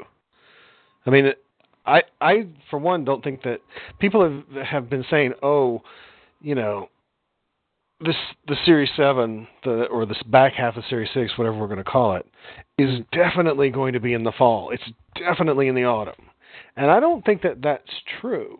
I don't think we've actually had real confirmation of something as late as like October, November.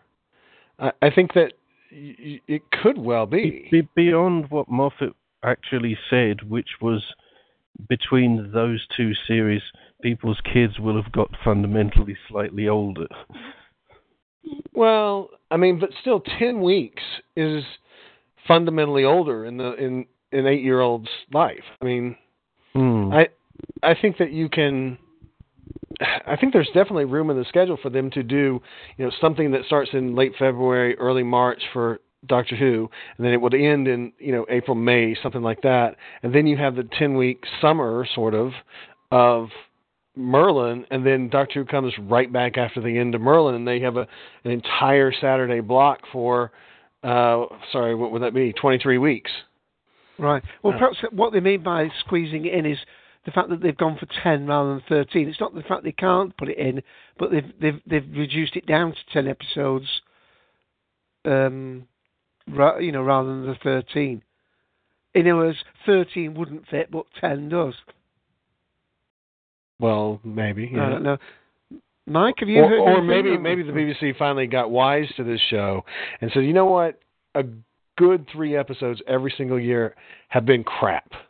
So let's just say it's a 10-episode series and concentrate on making those episodes really good, actually give them a lot of money, or give them the same budget or whatever. Or, I mean, they probably have reduced the budget slightly, but still... It might also go back to what we were talking about earlier with the amount of money the BBC has now, and so they've had to look at certain shows and say, well, as you say, we can cut the wheat from the chaff with that and cut it down. Yep. We haven't got the budget to give it that we gave it in the previous year. Yeah. But it might, 3 down. I mean, I can't do the math quickly in my head, but I know that that's more than 16%, which is the number that I've heard batted around as being the effective reduction in budget across the board at the BBC. So it would seem that, to me, and I don't know because I don't, who knows, but it would seem to me that yes, the budget might be reduced for these 10 episodes, but the episode the per episode budget might slightly go up. Maybe. I don't know. I don't know how they're going to work that out. And I would hope so. And as I said, with the ending of Series 3, it may well be that they'd written it so it could come to a natural conclusion at the end of Series 3. So they may say that, well, we can come up with 10 more episodes because we got 10 we didn't do, if you know what I mean. Anyway, I don't know. Do we know when it got commissioned for Series 4? Was it only after it had started broadcast of Series 3, or was it... It was about midway through, I think. Oh, really? Okay, so they really didn't know. Yeah. Okay. Well, the general pattern tends to be they see how these things are received after a few weeks. Yeah. I mean, they were still doing some of the acting, certainly. They were back in Wales doing the sort of interior scenes, as it were. Do we have any kind of sense of the stats of this show? Because, based on Series 1 got 6, 7 minutes. It got relatively Doctor Who-like ratings, slightly lower, but not worryingly lower. They were still holding that night. And I think that they were still holding the night Series 2. So, do we have any idea of hard numbers for this show this time around? I'm not sure, but I think it's also been quite a favourite on the iPlayer. It's one of those things that, people might not schedule their day around it, but they will catch it. I'm briefly looking now at... I can't actually see any numbers here. Not for Series 3, anyway. No, I'm not. It's harder to find these things for any show other than Doctor Who. Doctor Who, it's really super easy to find the rate because everybody is so concerned about that, and there's a big community. There's not quite that same level of fan community for Merlin, although there is one, but it's not obsessed in the same way that the Doctor Who fan community is. So I would say it probably got 4 or 5 million. It's not. I would hope that it didn't do demonstrably worse than. 4 or 5 plus whatever you're getting off of iTunes later on. iPlayer later on, and whatever you're getting off of repeats within that same week, and time shifting. It's still probably pretty good, I would have thought. Yeah. I don't know if anybody else has found anything. But anyway, the whole point of me bringing that up is they really genuinely didn't know that they were coming back when they were writing these episodes. No. Certainly not. I think it was halfway through, yeah. Okay, Mike, any comments from listening to our very brief synopsis? Has it encouraged you to actually give the show another go? I might give it a try if I can find time in my schedule, but it sounds, somewhat interesting. Although the early part, just the overall arc that I heard was pretty much soap opera with magic. No, with all the different characters. I wouldn't say it's soap opera. I wouldn't think so. I enjoyed this series. Apart from the Goblin one, I enjoyed this series better than the other 2 series. They do tend to revisit themes somewhat, like the king has been bewitched more than once. Arthur's been bewitched more than once, if you know what I mean, over the whole 3 series. But actually, I would say it was certainly I far more enjoyed it than Robin Hood. I couldn't get my head around the Robin Hood one at all. But that might just be my preference. And if there's anybody who wants to, and just let me allow guest 15 who's come in, we're just closing up on the Merlin thread now. But if anybody else have I missed anything in text, Mike? No, not really. Okay, well, with so few people in the room on mic that have seen it, I think I'll just give guest 15 a little clip of the music because, and then it'll give myself and Tim any chance to give some last thoughts, and then we'll close down the topic. So this is just the intro and the music, just to give you a feel of it. In a land of myth and a time of magic, the destiny of a great kingdom rests on the shoulders of a young boy.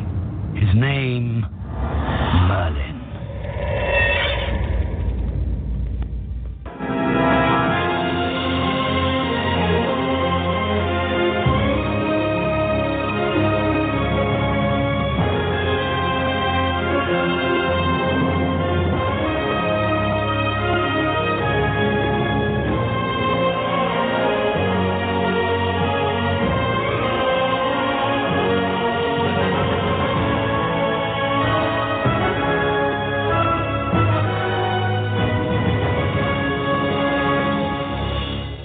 going to play that clip. We've got somebody from North Central Kentucky. Hello? Hi. Hello. Have you called with us before? A couple of times. I have a show, and I just like to listen to other shows, and your show has been on for quite some time, so just kind of getting the format and listening to you all, what you do. Okay. Well, you've just come in at the tail end of the show. We've been talking about a British fantasy series called Merlin that has just aired here in the UK, although people listening to the show are from other parts of the world, of course. And we've just been doing our review of the 13-part series that's just ended. And as you join us, we're just about to wrap up. I'm just going to ask for some final thoughts. So thank you for joining us. And if you want to catch more of the show ID, as you will know now, is TalkShow ID 54821. It's the Colton Collective. We do about science fiction, fantasy, and often relate to British science fiction like Doctor Who. And as I say, this week we've been doing about Merlin. So I'm Dave AC in the chair. Although it says Ian Dave at the top, Ian's the other co-host who's not been able to make today's show. That's Ian the Sixth Doctor, but I'm Dave AC, and you can see the regulars in the show. So, Tim, while I played that last bit of music, any more thoughts you've gathered together? Can we draw a line under this and bring the show to a close? What time does your show start? 3? It starts at 2 p.m. Eastern Standard Time. 2 p.m.? Okay. Because we're on from 3 to 4, whatever time, I don't know. In fact, we finished it like 12 minutes ago. Well, you're all right. This is a short one. We sometimes go to about 3 hours, 20 minutes. Oh, okay. Thankfully, not too often. But that is usually because, of course, before we actually talk about the main topic's only gone for about an hour and 10 minutes. We have news about science fiction themes and conventions, or news about series that are airing in different countries, because we do have people that listen from Australia, New Zealand, Canada, the United States, the UK, Germany, and so on. So one of the guests that we have in the room who's had to leave earlier is called Benjamin Elliott, and he's called This Week in Doctor Who guy, and so he gives out quite a bit of information about when people in other countries can catch shows that originate from maybe the UK. So we tend to have about a 30, 40-minute session at the beginning before we actually get to our main topic. Oh, okay. That's great. Okay, well, I'll just, if you excuse me now, I'll just address the people that have been in the room as we close up the show. So, Tim, anything to add as I bring it to an end?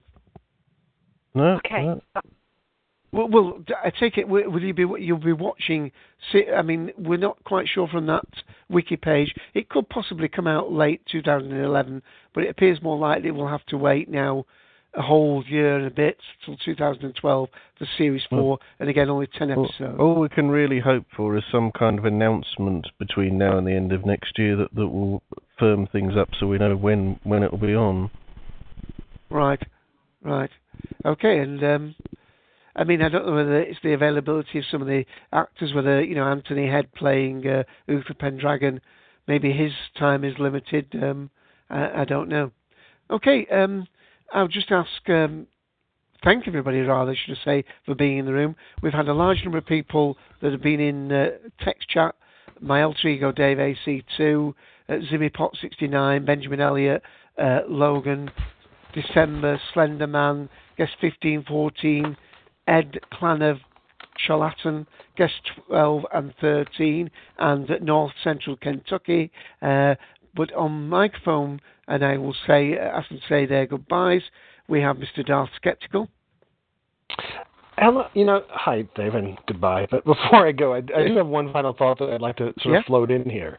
Certainly. I have found that the experience of this series, it turned me off at the first episode, and I haven't watched it. But there is one thing I'm very, very grateful about Merlin, and that is Merlin is very important to BBC Wales, and it's important to Doctor Who people too, because what Merlin is effectively doing, along with Sherlock, is plugging the hole left by Torchwood not really being made in BBC in Wales anymore. I mean, sure, some things are going to be made next year, but for this year, for 2009's production year, and really 2010 too, there's been a sudden absence of Torchwood. So that's 13 episodes a year that haven't been made by the people at Upper Boat. And what Merlin is doing is it's allowing people who worked on Doctor Who and who worked on Torchwood to still have a job and to still stay in Wales. So it's very good for the Welsh film economy and very good for this industry, really, that Russell T Davies started and continued with and made to grow, so that now BBC Wales is a big thing. I mean, you got people like Gareth Williams, who moved from, who was a third assistant director, then a second assistant director regularly through the early part of the RTD era, and he moved on over to Merlin. And there are plenty of a lot of stunt performers that you will have seen early on in Doctor Who's history now working on Merlin. So while I'm not that enamored by the show, I'm glad that it exists, because it allows the industry that has sprung up in Wales to remain intact, along with obviously Sherlock and a few other shows that now are moving into Wales.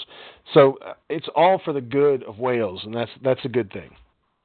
Okay, and while you were talking there, I just had to mute North Central Centre. Okay, you might not be in the text. I was just getting some background from you, but I will just unmute you in a moment when I've said, giving the other people chance to say goodbye. I'm assuming, Tim, you're done now? Yeah. Okay, well, let's Mike. Mike has been riding shotgun on the text chat, so I don't know if there's anything you want to mention about the series, the things that Darth has just mentioned, or indeed anything I might have missed in the last 5 minutes. The only thing I could really think of to mention is the fact that, it's been run on Sci-Fi here in America, and as far as I can remember, it was on their Friday night lineup, and it was what led into what I usually watched on Fridays, which was Eureka, so I usually caught, the last bit of it, and that's pretty much what I saw the episodes, and it seemed intriguing. I just never got around to watching the rest of the show. So it's definitely a show I'll consider looking into, and that's that for the topic. And thank you for having me in the show, and see you next Sunday on Cultum.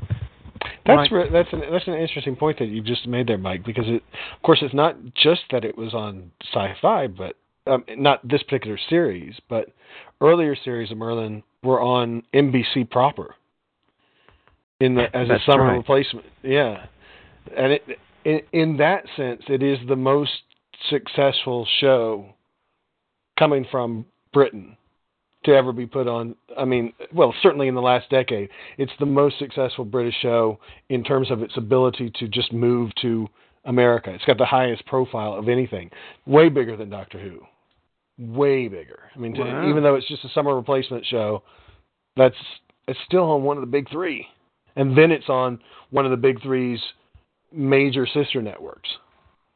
Right. And so you think it might be a slow burner sort of thing? Well, I mean, I don't think, I'm not entirely sure that it's coming back to NBC for Series 3 in the summer. It might, but I mean, it's still the only show they've really done that with. The only British show that a major network has just taken and put onto its lineup this decade. Now, it's happened before. I mean, the old Roger Moore. What the hell is that series? Roger Moore and Tony Persuaders. Persuaders, yeah, and the Avengers. Were both shows that worked on both sides of the Atlantic, but they weren't, of course, BBC shows. They were ITV or ATV even. But this is, I'm pretty sure this is the first BBC show in a long since what is it? The Adventures of Lancelot, the first thing that the BBC ever did in color back in '55. I think I'm right in saying this is the first thing that the BBC have ever gotten directly onto one of the big three. Ever. I could be wrong, but certainly in the last 30 years. The Prisoner? Is Prisoner BBC? Did that make it? Oh no, it's not. Well, no, from the UK. Yeah, that was ATV as well. Yeah. Because of course it's easier to take an ITV or an ATV program and just slap it onto American networks because you've already got commercial breaks. Yeah. But really brave, I thought, of NBC to do that, and I wish that they would do that more. Because we're slowly getting used to the idea in America on the major networks that you can have a 13-episode run, and that might lead to something better. But it's fine to think of a series as being 13 episodes long on a major network, and certainly I think we could bring over a lot more shows and put them in the summer break, and I wish we would. Well, it's strange because. I mean, like with Stargate Universe, don't they show something like 9 episodes and then have a mid-season break anyway?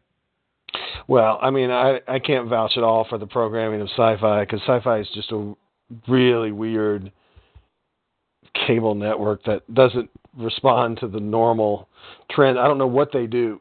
It's a trick that they learned, I think, by accident with Battlestar Galactica. Battlestar Galactica wasn't always like that. Of course, the first series is only 13 episodes, isn't it? But the second series, I know they didn't do this, 2.1, 2.2 thing. I don't think it was just series 2, and it was run in a relatively normal way. But I think once you get around to 3, and certainly by 4, you're talking about having a major break, just like Doctor Who now is going to do. But even, I think, slightly worse than. Well, we don't know how long Series 7 is going to be after Series 6, so who knows. But still, Sci-Fi is very odd in its programming, and it's exceptional to see something like that kind of break on regular cable. Not so exceptional on pay cable, but regular cable, that's weird. And certainly network, I don't know. They don't do that unless there's a writer's strike. I mean, you get a month off for Christmas or something like that, maybe 6 weeks, but essentially you do, 13 and 13 or 12 and 12, and there's not that much of a break between the two. Okay, right. Well, let's leave it at that. But I think very valid and useful information. That we'll call it that. I've not forgotten North Central Kentucky. They've dropped off. I had to mute them because there was some background noise coming. Hope they'll come again and join us for a full show, although possibly difficult if their show runs semi-concurrently with ours. All that's left to do is to thank everybody for coming on, and to mention that next Sunday the 19th of December, the episode 77 will be Doctor Who. Yes, I know it's the Doctor, but Doctor Who, This Is Your Life. Looking at the different Doctors, the same Doctor, but the different incarnations that we've seen on television, and what we can glean from each one of them, genuine, real facts about the Doctor. And I'll give you one to start with. From the first Doctor, we learn he's a grandfather. So from very basic things like that, from more obscure things that we've got people like Mount Vanderthor of very good obscure facts. Sadly might not make it for much of that one, Dave, because it's my birthday and I'll have friends around. Okay, well, if you want to send in a little bit of an audio feedback, you know my email address. I'll certainly play it if I get it in time.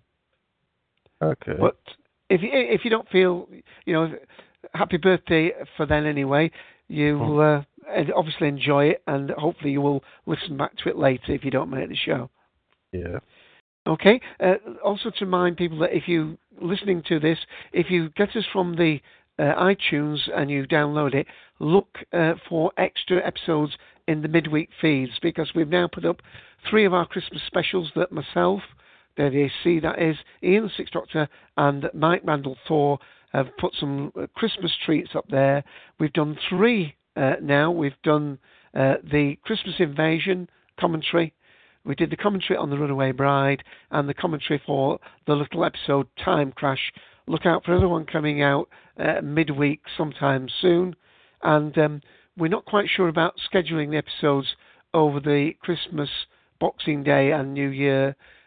So if you check our site at TalkShoe ID 54821 and find out our followers on the fan page are indeed at cultdom.com, and we'll make sure you're aware of what's happening. And with that, I'm going to thank everybody in the room, and as we come up to 2 hours and 10 minutes, I'm going to play the outro. Thanks, everybody. Bye.